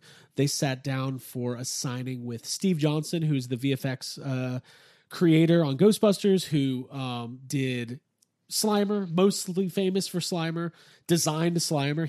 Could you imagine being the guy who designed Slimer? Like, yeah, I made that. But anyways, it was a great interview. I'm going to actually tag it at the end of this episode, so there's more to come. I sat down with Steve Johnson, with Matt Sanders, and Tom Henry from the Containment Unit. And don't forget, they are doing amazing work over there doing those autograph signings. If you want awesome, authentic Ghostbusters autographs for really good prices and really unique pieces. Make sure you join their Facebook group, and that'll be coming up after we wrap up here. Jake, any final thoughts? You watching First Class tonight? What are you doing? Dude, I don't know. I maybe Jaws. I feel like I'm going to watch Jaws. At this point, yeah. Pretty sure we're watching Jaws. I thought my Jaws the Revenge joke was pretty good. I did too. I liked it. It was a good deep cut, yeah. I couldn't think of Michael Caine's name for a second. I was just thinking Kane. It was like Kane. Dean Kane, Kane the wrestler. Who is it? Michael Caine. Well, cool, everybody. Well, super excited. Love talking Jaws. It's hot as fuck out. That's all I got to say. Yeah. For Abigail Gardner. Stay safe. Jacob Walsh. Wash your hands. We'll see you next week. Stay positive. Also, the virtual San Diego Comic-Con's this weekend, so maybe we'll have some news and trailers and things. Maybe we'll find out how the fuck we're watching Bill and Ted, because nobody knows. If it's gonna Yeah. No one knows if it's going to be at home or anything. All right. Quick break. Listening to me advertising more. Yes, I have some related things. And then the Steve Johnson interview. And we'll send you on your way. For Abigail Gardner, Jacob Walsh, my name's Craig Goldberg. Bye. Peace. Bye, guys. Hey, everybody. Thanks for tuning in. We are joined today by someone that we all appreciate very much. Steve Johnson, FX legend. If you are a Ghostbusters fan and if you're watching this, you know this man and his work. Welcome, Steve. How's quarantine going for you over there? Hey, how are you guys? How do you think it's going? It's, not great. We went, but thank God I got my hair cut because I went 4 months without a haircut. And my God, Bozo called. He needs his hair back by 5. You're okay. It looked so fucking awful. And, even though nothing's open, when the hair salon's opened, I finally rushed down, got my hair cut. Because, even if nobody else is going to see me, except on things like this, I see myself in the mirror all the time and I look like shit for 4 fucking months. So I went and got my hair cut, thank God, because now all the hair salons are shut down again and everything's shut down again. And, I've become over the years, not nearly as, particularly since I've been writing a lot, not nearly as social as I used to be. But still, it wasn't like this. It's like you just can't, nobody is really stopping you from doing things, but except for yourself. But I've had it. I can't take it anymore. And in a way, I almost understand all these people, and I'm not one of them. I wear my mask and maintain social distancing and don't see friends. But I can kind of understand why people have finally cracked over this. Because, we're human beings. We're pack animals, and you need to hug people, and you need to be around people. And fuck. But, I do have this little guy. Oh, cool. Oh, there he is. Yes, he doesn't want to. He hates it. He's my Hemingway writing buddy. Cool.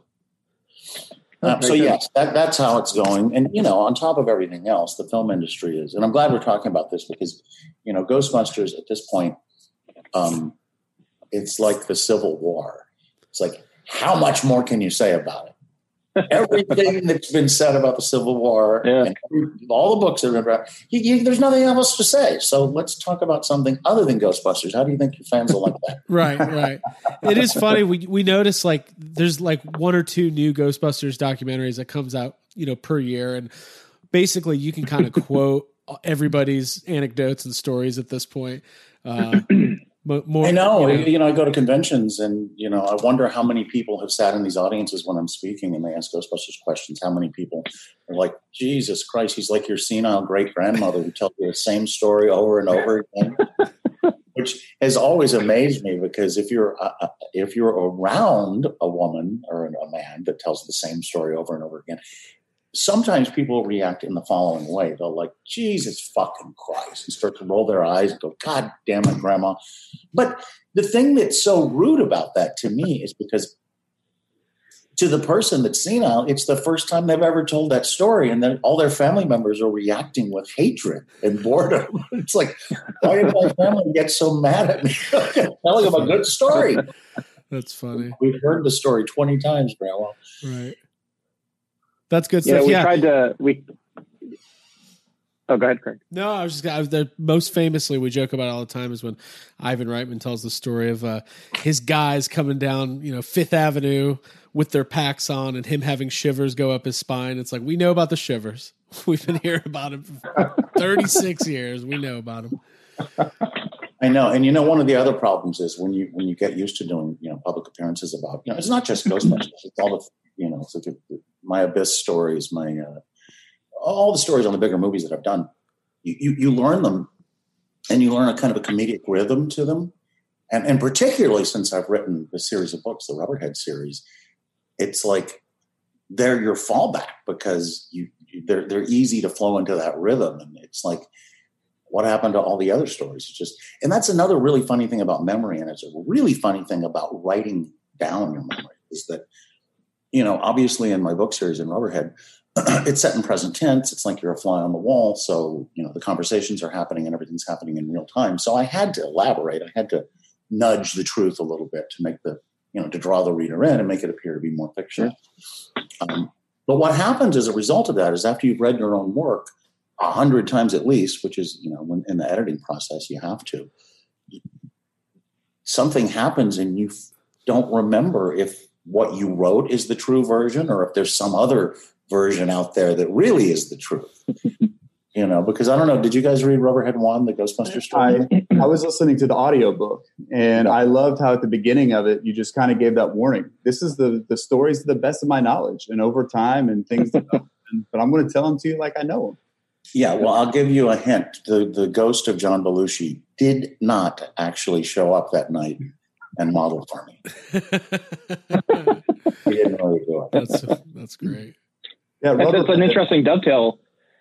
I had a clarifying question about the Belushi thing. So maybe it comes down to memory, but I've heard two different versions about the story you tell about how overnight you had to make it more John Belushi than it was. Right. So I heard the story that you did, and then that's what you presented. And then the other story was that you didn't make it more John Belushi. You took it in, you're like, yeah, here it is. It's John Belushi. And they were like, fantastic. This is great. Yeah. Well, the second version is the truth.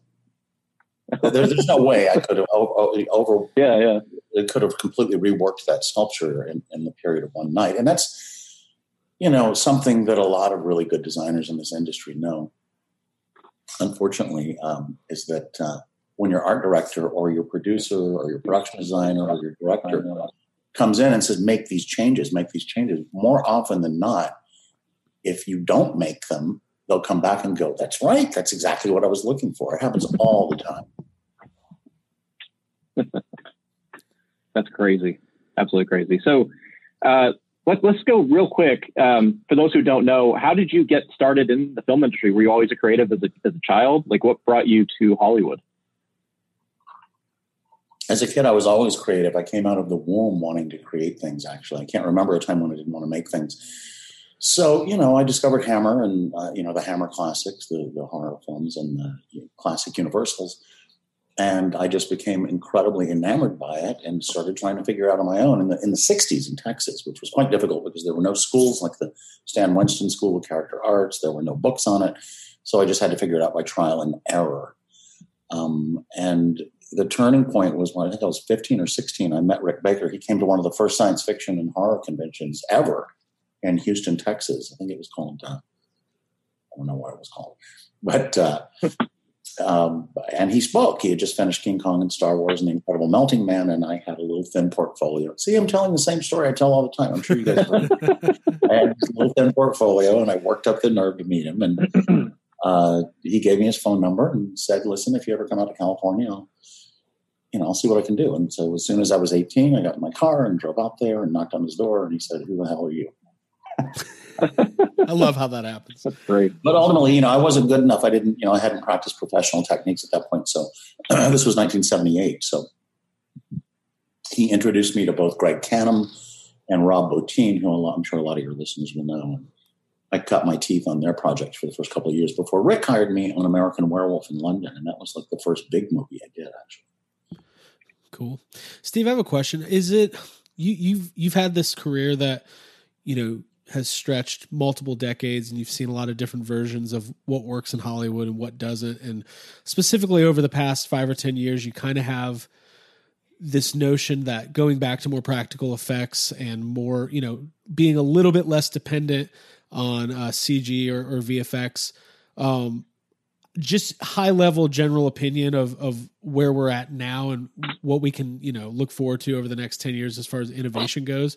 Do you kind of feel that as you're going through the motions, or you just it's strange. That's a really good question, because as soon as, even before Jurassic Park, the first Jurassic Park came out, all of us, from stop motion animators like Phil Tippett to all of us effects guys, started going, oh my God, there's going to be no business at all in just a handful of years. And that did happen because, at that point, directors and producers and writers didn't really, the same kind of thing happened as when, American Werewolf came out. All the directors and writers said, look, we can do anything now. Man turned into a werewolf. Let's just write whatever we want, and those effects guys will figure out how to do it. So it kind of opened up filmmaking to effects that had never been possible before. The same thing happened with digital around the time of Jurassic Park coming out. Filmmakers said, well, those makeup effects were great, but they can't jump, and they can't smile very well, and they can't run as fast as puppets. And so they started writing all these movies with digital characters in them. And it was a catchphrase then. So all these young filmmakers said, well, let's go digital, because it just sounded hip and it sounded cool. And they didn't even really know what digital meant back then. But it was a huge blow to our industry for years and years and years. And what's happened in the past, 3, 4, 5 years is a couple of things that have brought practical effects back. And one of them, it's really come full circle. One of them is all the filmmakers that grew up on the movies of the 80s and early 90s. They were kids then. Now they're making their own movies, and they want to go back to that kind of nostalgic feeling that they had when they saw the movies that we worked on. So that's one thing. And now the catchphrase is, let's go all practical. It's like the absolute opposite as it was 20 years ago. Let's go all digital. Now they're saying, let's go all practical, which is never practical. So ultimately, every script I get, every director, every writer I talk to, we're going to go all practical. And you try, but ultimately they'll cover it up with a lot of digital stuff, or at least do it correctly, like Guillermo del Toro and Tim Burton do sometimes, which is a blend of the two things. Now, the other thing that's happened is that, oh my God, if streaming hadn't happened, I think our industry would be dead now. I think that the digital comeuppance would have been the nail in the coffin. But what's happened over these past 10 years is that, back in the 80s and 90s, we had 4, 5, 6 customers. We had Universal, we had the television stations, the 3 big televisions, ABC, NBC, CBS, maybe HBO, but, we just had the big studios, and we had the big television and the big cable, and that was it. So there's a handful of customers. Can you even count how many new movies Netflix alone puts out now? Let's talk about Hulu. All of these streaming services. So the demand for effects now is 10, 20-fold what it used to be, at least. And so there's a lot more effects happening right now. And the business, in some ways, is stronger now, I think, because of that, because there's a huge demand for effects. Just look at it. 20 years ago, nobody said, well, let's make a dead body for an autopsy. They just put a human on the autopsy table, with maybe a Y incision on it. But now, the go-to is to make a full-on dead body, which costs $20,000 at least, maybe $50,000. There's just so much demand for the stuff right now that it's really created a resurgence. On the other hand, along with the virus, maybe we can get into that right now a bit, but it's really because there are so many companies now. We know that Stan Winston, unfortunately, has passed away. We know that Rick Baker closed his studio. We know that I closed mine. We know that Rob Bottin's out of the picture. So who does that leave? From the old guard, that leaves ADI. Kevin Yeager works very, very rarely when he wants to. I think he just did the new Bill and Ted film. But there's nobody left from the old days, right? So every other company that's fighting for this work right now is the new regime. And they're the young goth kids with the purple hair and the tattoos. And they are fighting like rabid hyenas for scraps. So the price goes down and down and down. The time frame for building goes down and down and down.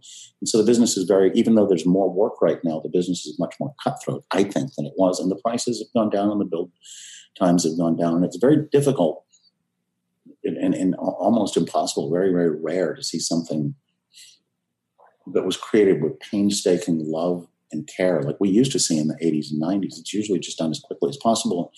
You know, I mean, there are some incredible studios. Odd Studio is one of my favorite studios. The one in Australia. Do you know those guys? Maybe if I saw some of the stuff they were doing. Yeah, they're amazing. I mean, don't get me wrong. I mean, right now there's a huge, very talented company in almost every country in the world. I mean, there are great people in France. There's obviously great people in England. There's great people in Canada. I know a couple of people in Mexico. I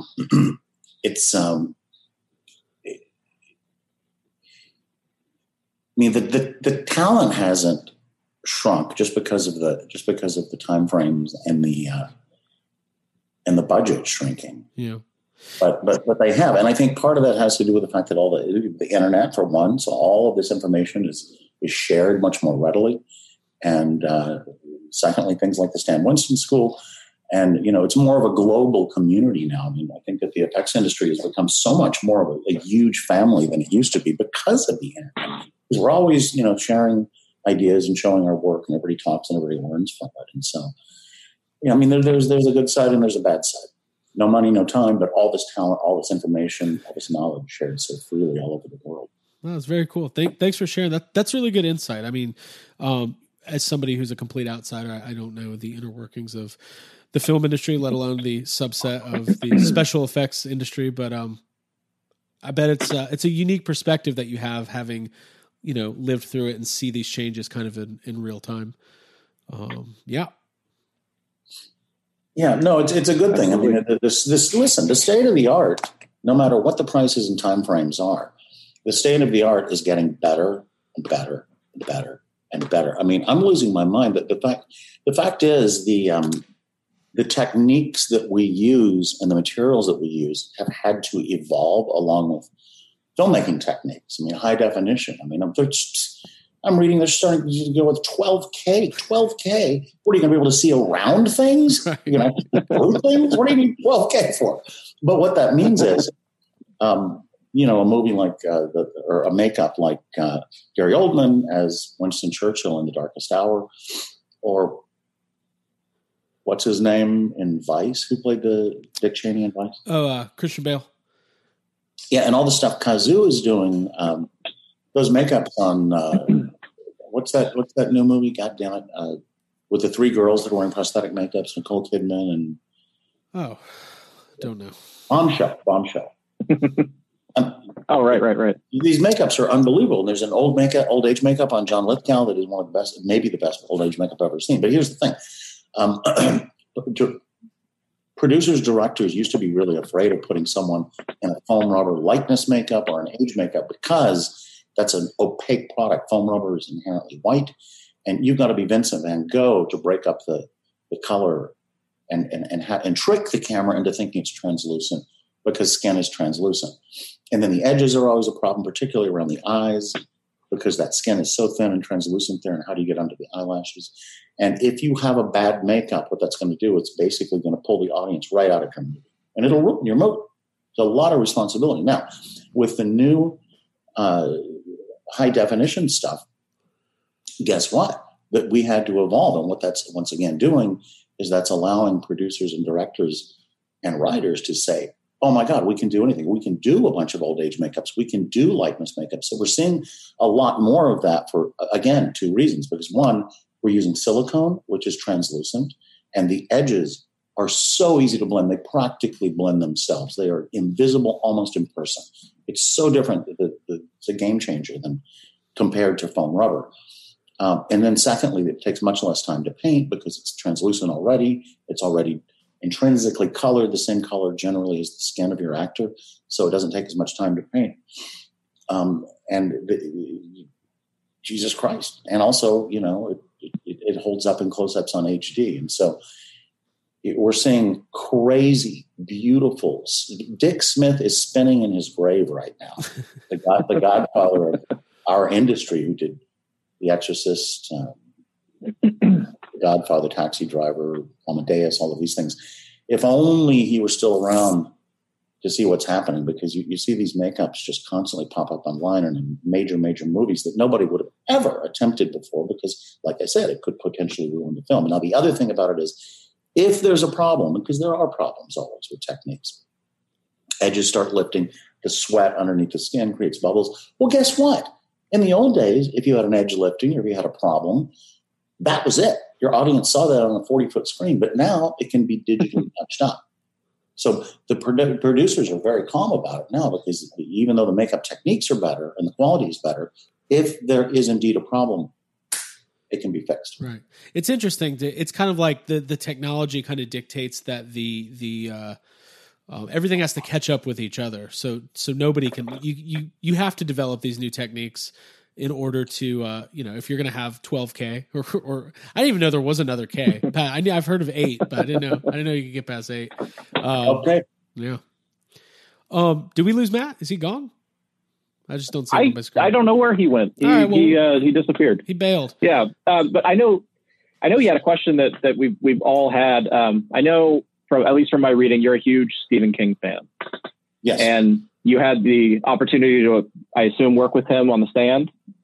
And from what my understanding is he kind of encouraged you, or at least, I guess, motivated you to write Rubberhead.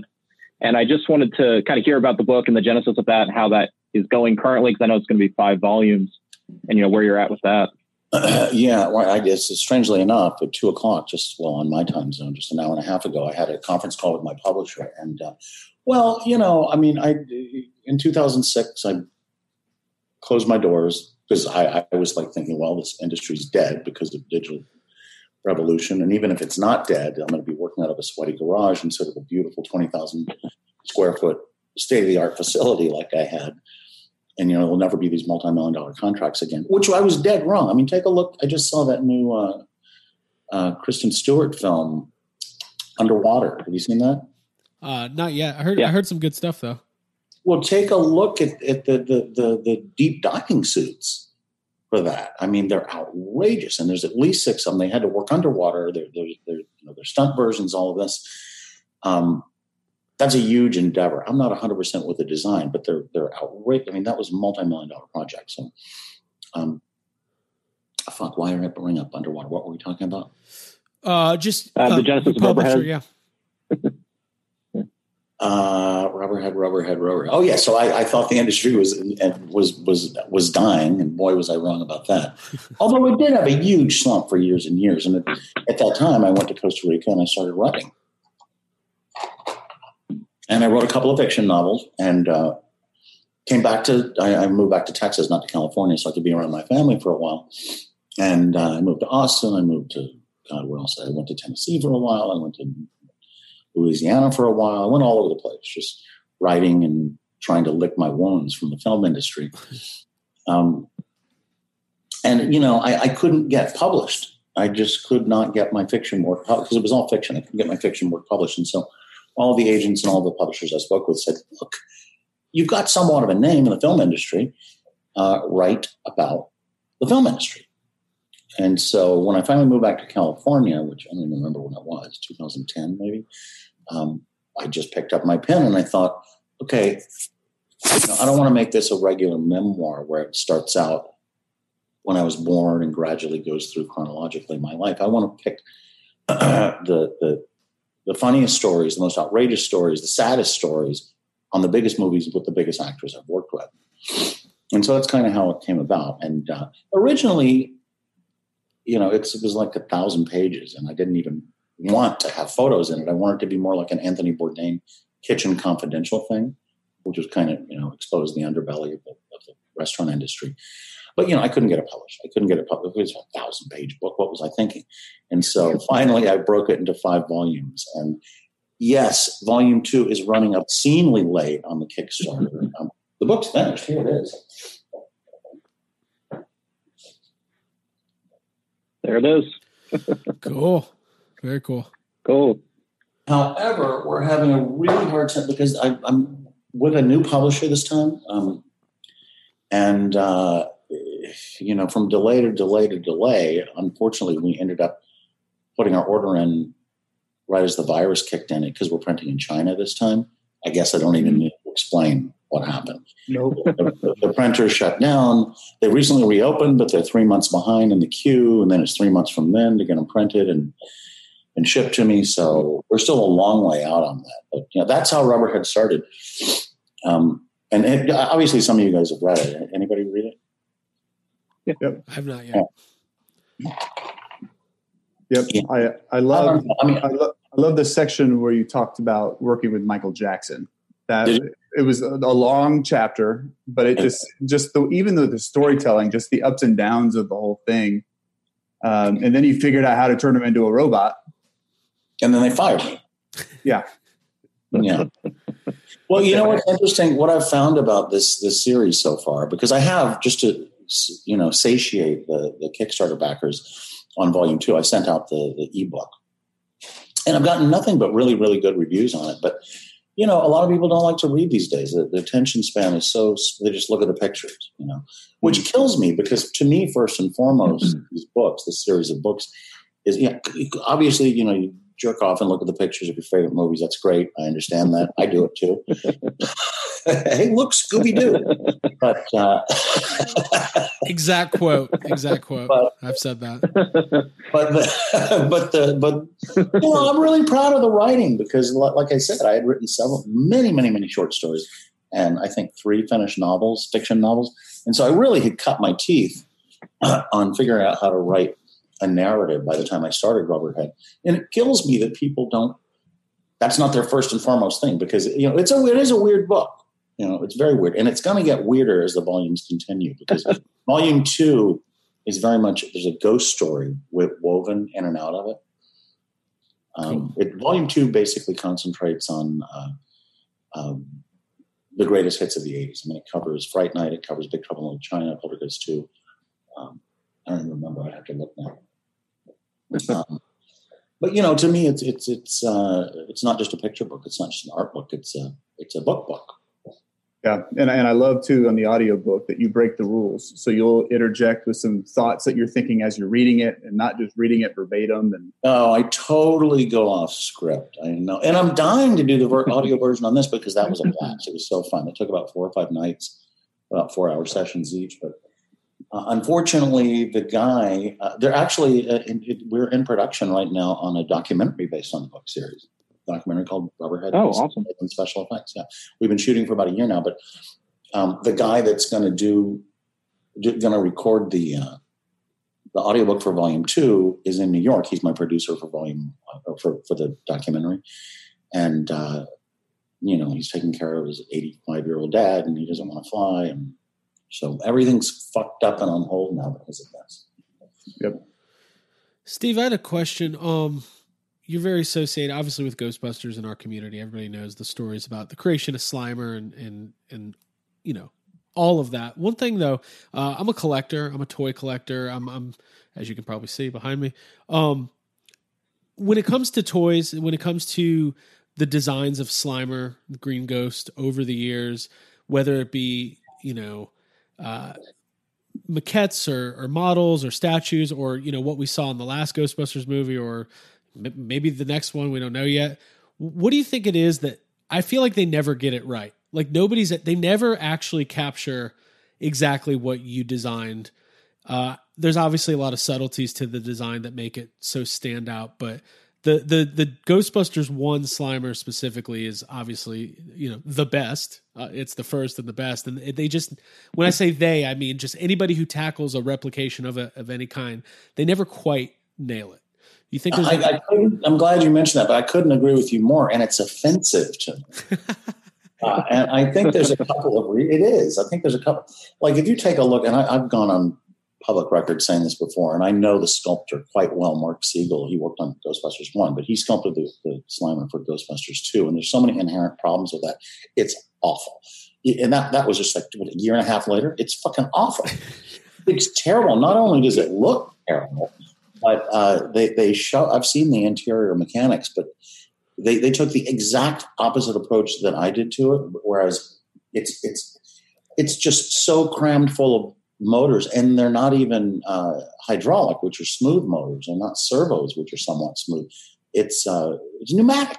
which is like air motors. This is a horrible. And so therefore you don't get any wobble of the skin. You don't get the big mouth thing happening. You don't get the brows squinching. You don't get any of that Tex Avery cartoon stuff, because when we did Ghostbusters 1, my whole goal was to make it like to not use what Rick Baker or Rob Bottin or Greg Cannon taught me, where you just stick a bicycle cable and, make it smile. I wanted to get these huge cartoon.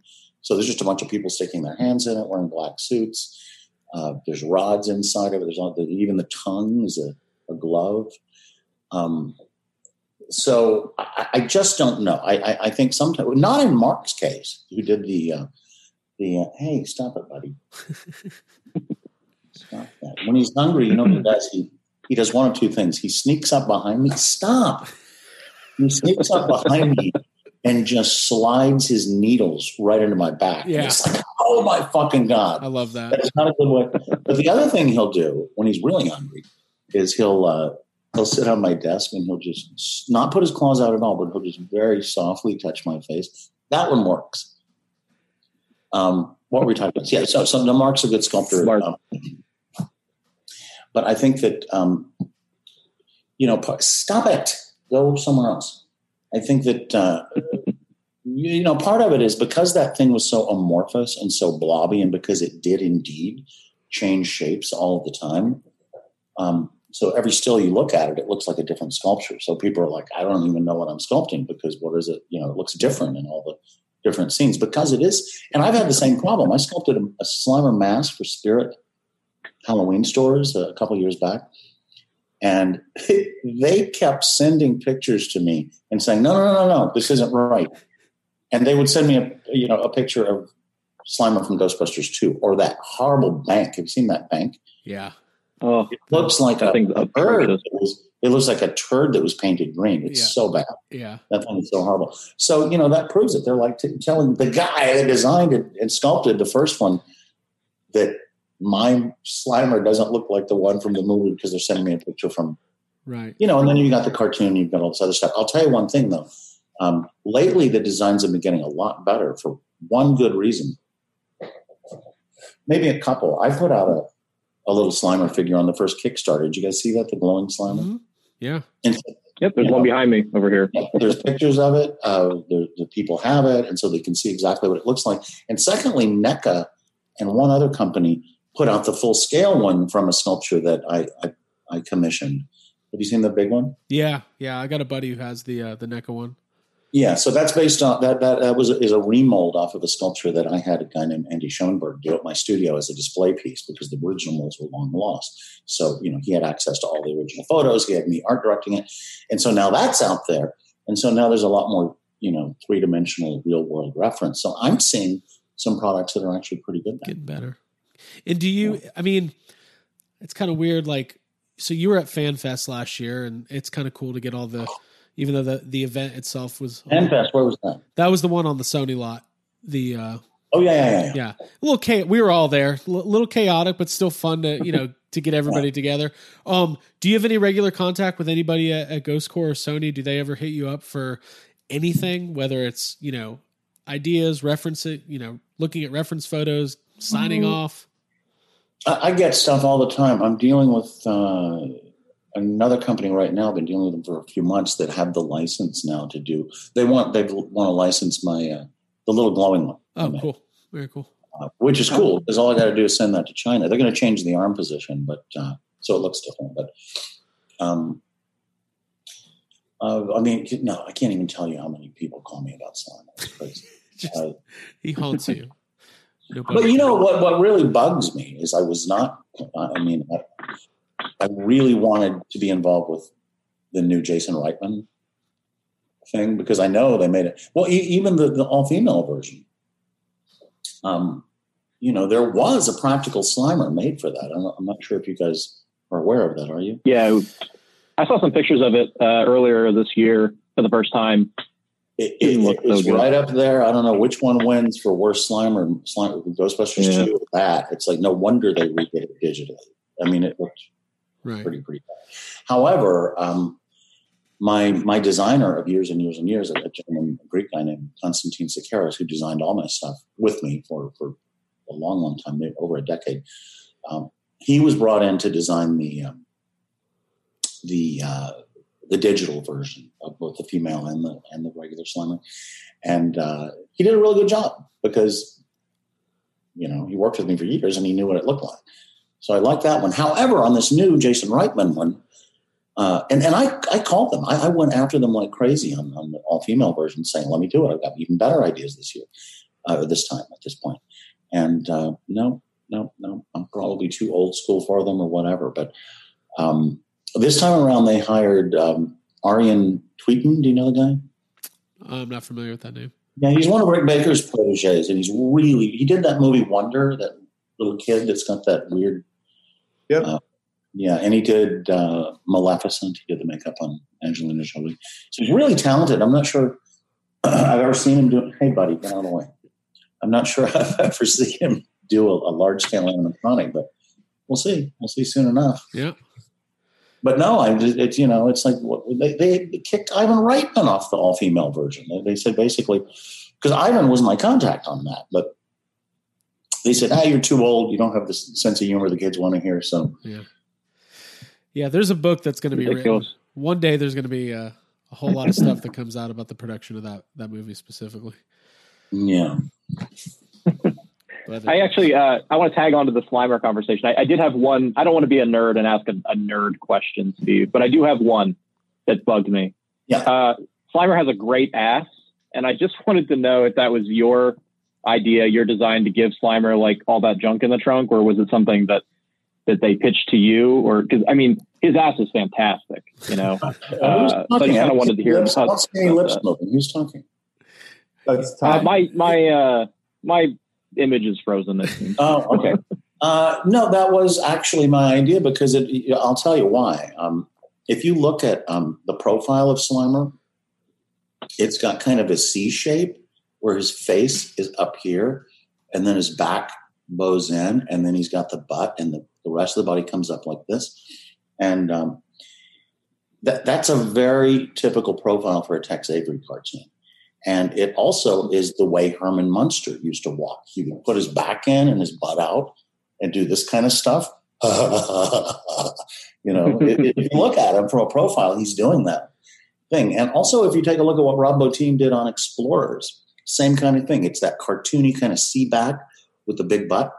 And so I'm standing there looking at this thing, and it's got the right profile. It's got the right belly shape in the front. What do I do with that huge, giant piece of clay in the back? Well, it was his butt. All you would have to do is stick legs on that thing, and it would look like a big, fat, green Herman Munster. Very interesting. That's very cool. Go ahead, Craig. Sorry. No, you're good. I know we're a little pressed for time here. Matt and I had a question. When we were searching for images of you, for the signing we're going to be doing in the group, I found one picture of you and Linda Frobos working on one of the Terror Dogs.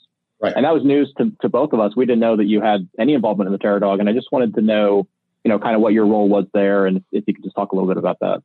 Yeah, that was news to me too. When I saw that picture, I'm like, I don't even remember helping him. But, it was, we had the Ghost Shop at Boss Film Corporation on Ghostbusters. It was just a blast. It was the first show we did there. And so we were all making up the rules as we went along. And it was just so much fun. It was like one of the funnest times I've ever had because that also was the first time I was really in charge of something. So it was like a playground. And I didn't have to worry about the budgets or the money. It all came from the front office. And so they just said, do whatever you want, hire whoever you want. You want to stick feathers all over something, put a man on it. We don't care. So we just all jumped in and helped when we had a deadline. And so, it's not like I was coming in and saying, no, do it like this. I think we probably had a deadline for molding. And so we all jumped in and helped do it. The way Ghostbusters worked, to repeat myself ad nauseum, is that Randy Cook, the famed stop motion animator, who also won 3 consecutive Oscars on the Lord of the Rings trilogy for visual effects, was my partner on that show.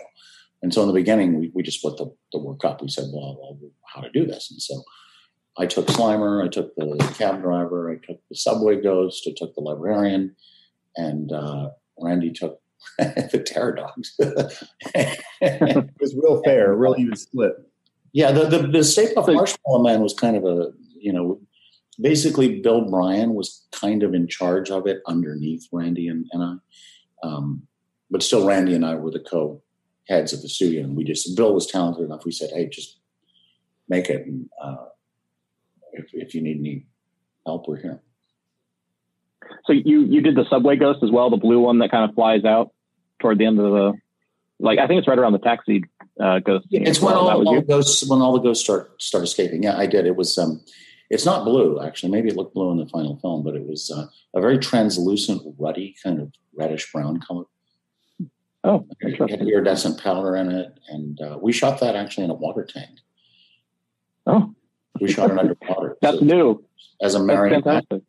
Yeah, we shot it as a marionette and a rod puppet in one of the cloud tanks at Boss Film because it was just easier. Because and that was one of the first times I actually worked underwater. I've worked underwater a lot since, obviously on The Abyss, on Sphere, Anaconda, and I learned that very technique on Ghostbusters. But the library ghost is the Subway Ghost is that stick it in water, and water does 90% of the work for you.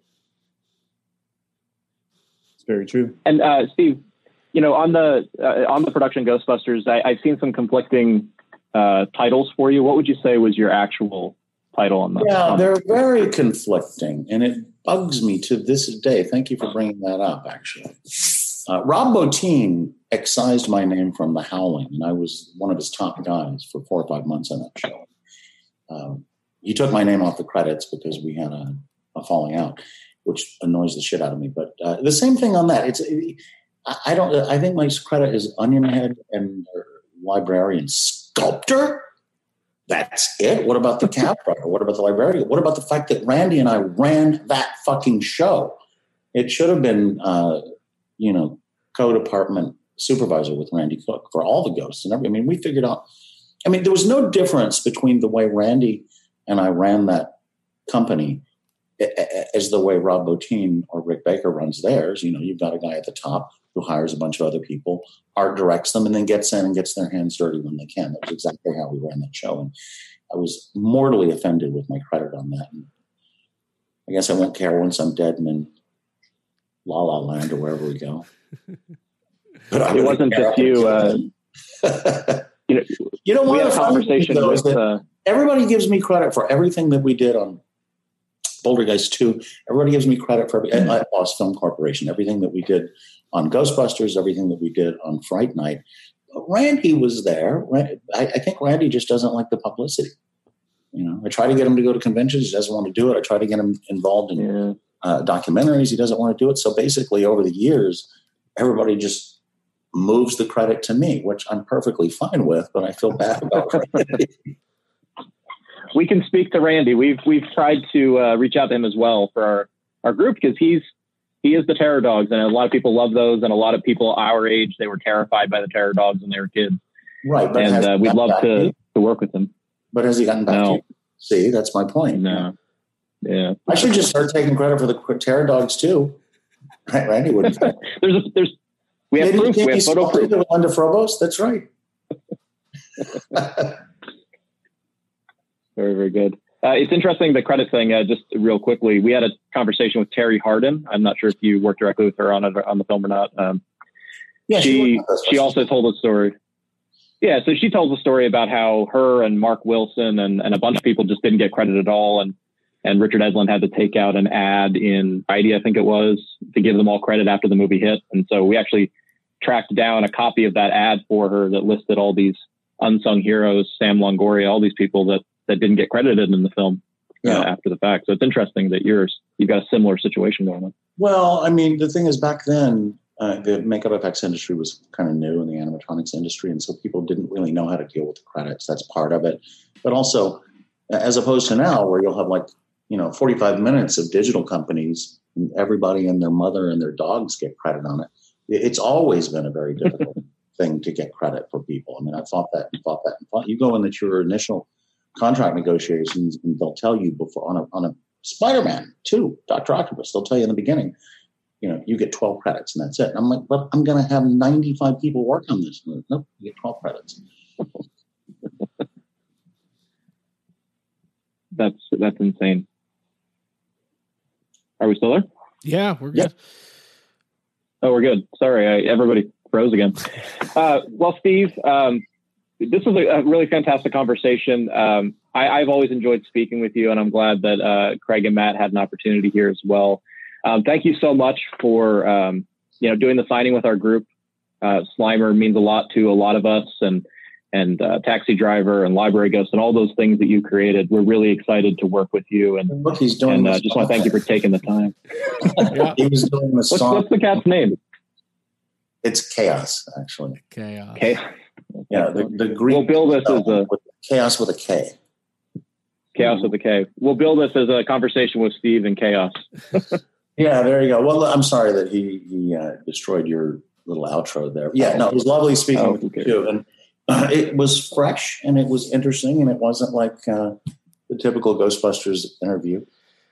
Well, I swear to God, they're going to wheel me out in a wheelchair when I'm 100 years old and say, "How did you make Slimer?" Yeah, that's actually maybe as like a final thing. Like you do a lot of conventions, you've done them over the years, and like I always, I love going to panels and I love attending those kinds of things, but I'm always kind of like holding anytime somebody stands up and asks a question, I'm just like, oh no, here we go. Because it's either the same stuff or just something where it's just like, oh, don't ask that. Nobody wants it, Yeah, you wasted your question with that one. Right. So I was at a panel once with Christopher Lloyd, and somebody waited in line and asked, his question was, did Christopher Lloyd enjoy acting? So it's just like, ugh, all right. He does. I hope they didn't ask him about the Jim Ignatowski character, because he fucking hates that. Oh, interesting. I did a movie with him, and he actually sounds like that character. I did a movie called Suburban Commando. It was a Hulk Hogan film. Oh yeah. Oh hell yeah. Full body alien. We made Hulk's ridiculous armor for it as well. But I was with Bill Corso. Hey, will you stop being so cute? I was with Bill Corso. Oscar-winning makeup artist, used to art direct my company. And, Bill Corso just so happens to do the world's greatest Jim Ignatowski impersonation.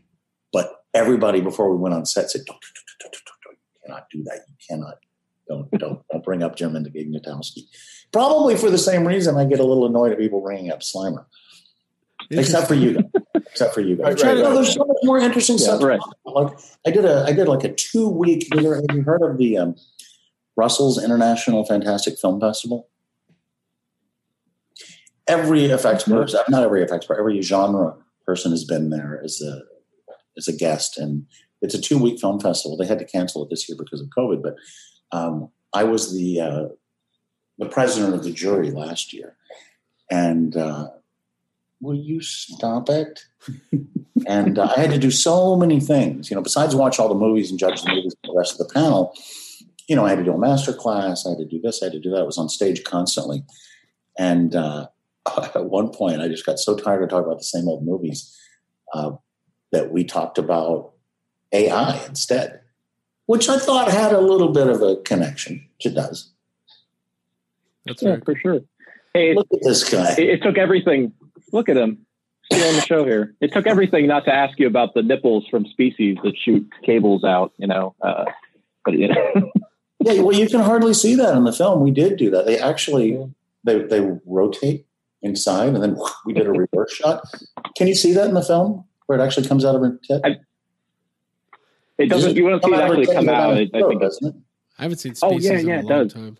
Long time. I mean, but I could talk about Suburban Commando all day. Isn't there? What I've been racking my brain. There's a Ghostbusters connection to Suburban Commando, and I can't remember what it is.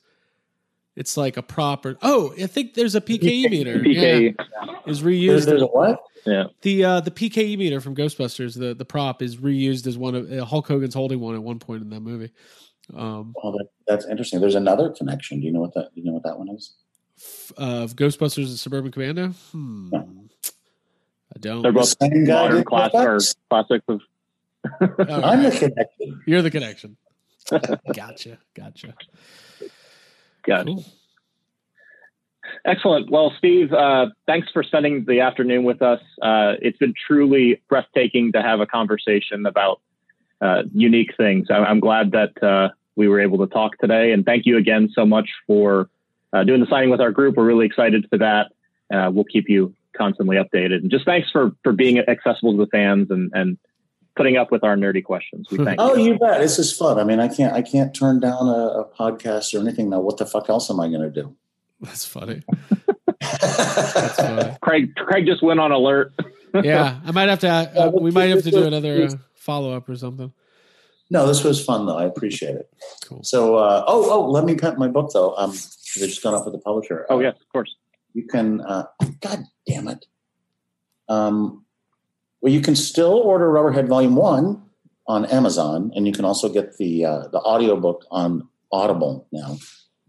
Not selling them off my website anymore, so it's more legit now. So, Rubberhead Volume 1, I think you can pre-order Rubberhead Volume 2 on Amazon, but the better way to get Rubberhead Volume 2 is to go to darkinkpublishing.com. Cool. Dark Ink Publishing. You get Rubberhead Volume 2, and it's got the Predator story in it, from my lips to your ears. It's got everything in it. Awesome. The Jean-Claude Van Damme photos, I hear. What's that? The Jean-Claude Van Damme photos in there? Yes, it does. It's the greatest hits of the 80s all wrapped up in a ghost story, a true ghost story. It's a really fun book. And like I said, it's already finished, darkinkpublishing.com. Cool. I'm looking at it right now. Very cool. Well, thank you, Steve. We appreciate it. Excellent. Yeah, you bet. It was a lot of fun, you guys. All right. The cat enjoyed it too. Bye, Chaos. Bye. Take it easy, Chaos. All right. All right, you guys. Have a good day. All right. Bye now. Bye.